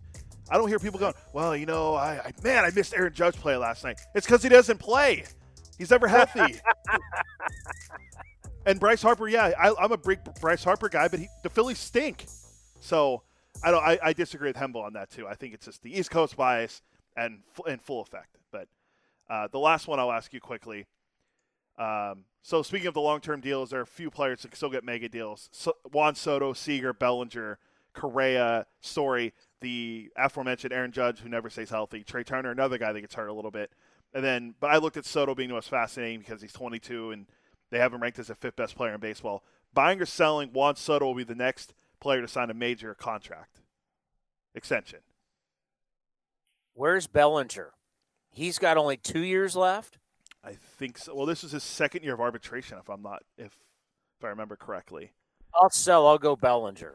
Yeah, Bellinger's 20. Both are going to get paid. I mean, come on. Both are going to make a lot of money. Yeah, Bellinger's 25, and he will be a free agent he's free agent eligible in 2024. So same year as Soto. Ooh. Interesting. It's going to be fascinating because remember there was rumors last year that the Nationals were trying to move forward with Soto getting a contract extension, and it never happened. So, what's the difference between Soto and Bellinger? Not as players. I know what it is. Soto's on the East Coast and Bellinger's on the West Coast. No. Well, they're both left-handed, so that's out. I don't know. What is it? Washington has more players locked up long-term than LA does. That's true. LA doesn't have anyone after 2022. Literally no one, except for Mookie. No, they have Betts. Yeah, that's it. This Mookie. And you got Strasburg. You got Scherzer. I mean, you've got multiple guys. Corbin, too, I believe. I think Corbin has a deal. It's a couple more years left. But, yeah, you're going to lock up Soto. Both these guys are going to make. Both these guys will make over $300 million. Oh, yeah, I don't doubt that one at all. I think Bellinger will get closer to what Machado And does. you know what will be interesting is Trout will be the bar. Everybody will have to be below Trout. I mean, that makes a lot of sense. I mean, who would pay? I mean, we've seen in sports where the best player doesn't get paid. I mean, Tom Brady doesn't get paid the biggest amount of money to be the best quarterback in the NFL. I mean, I think Jimmy Garoppolo makes more money than he does. So take that where you want to put it.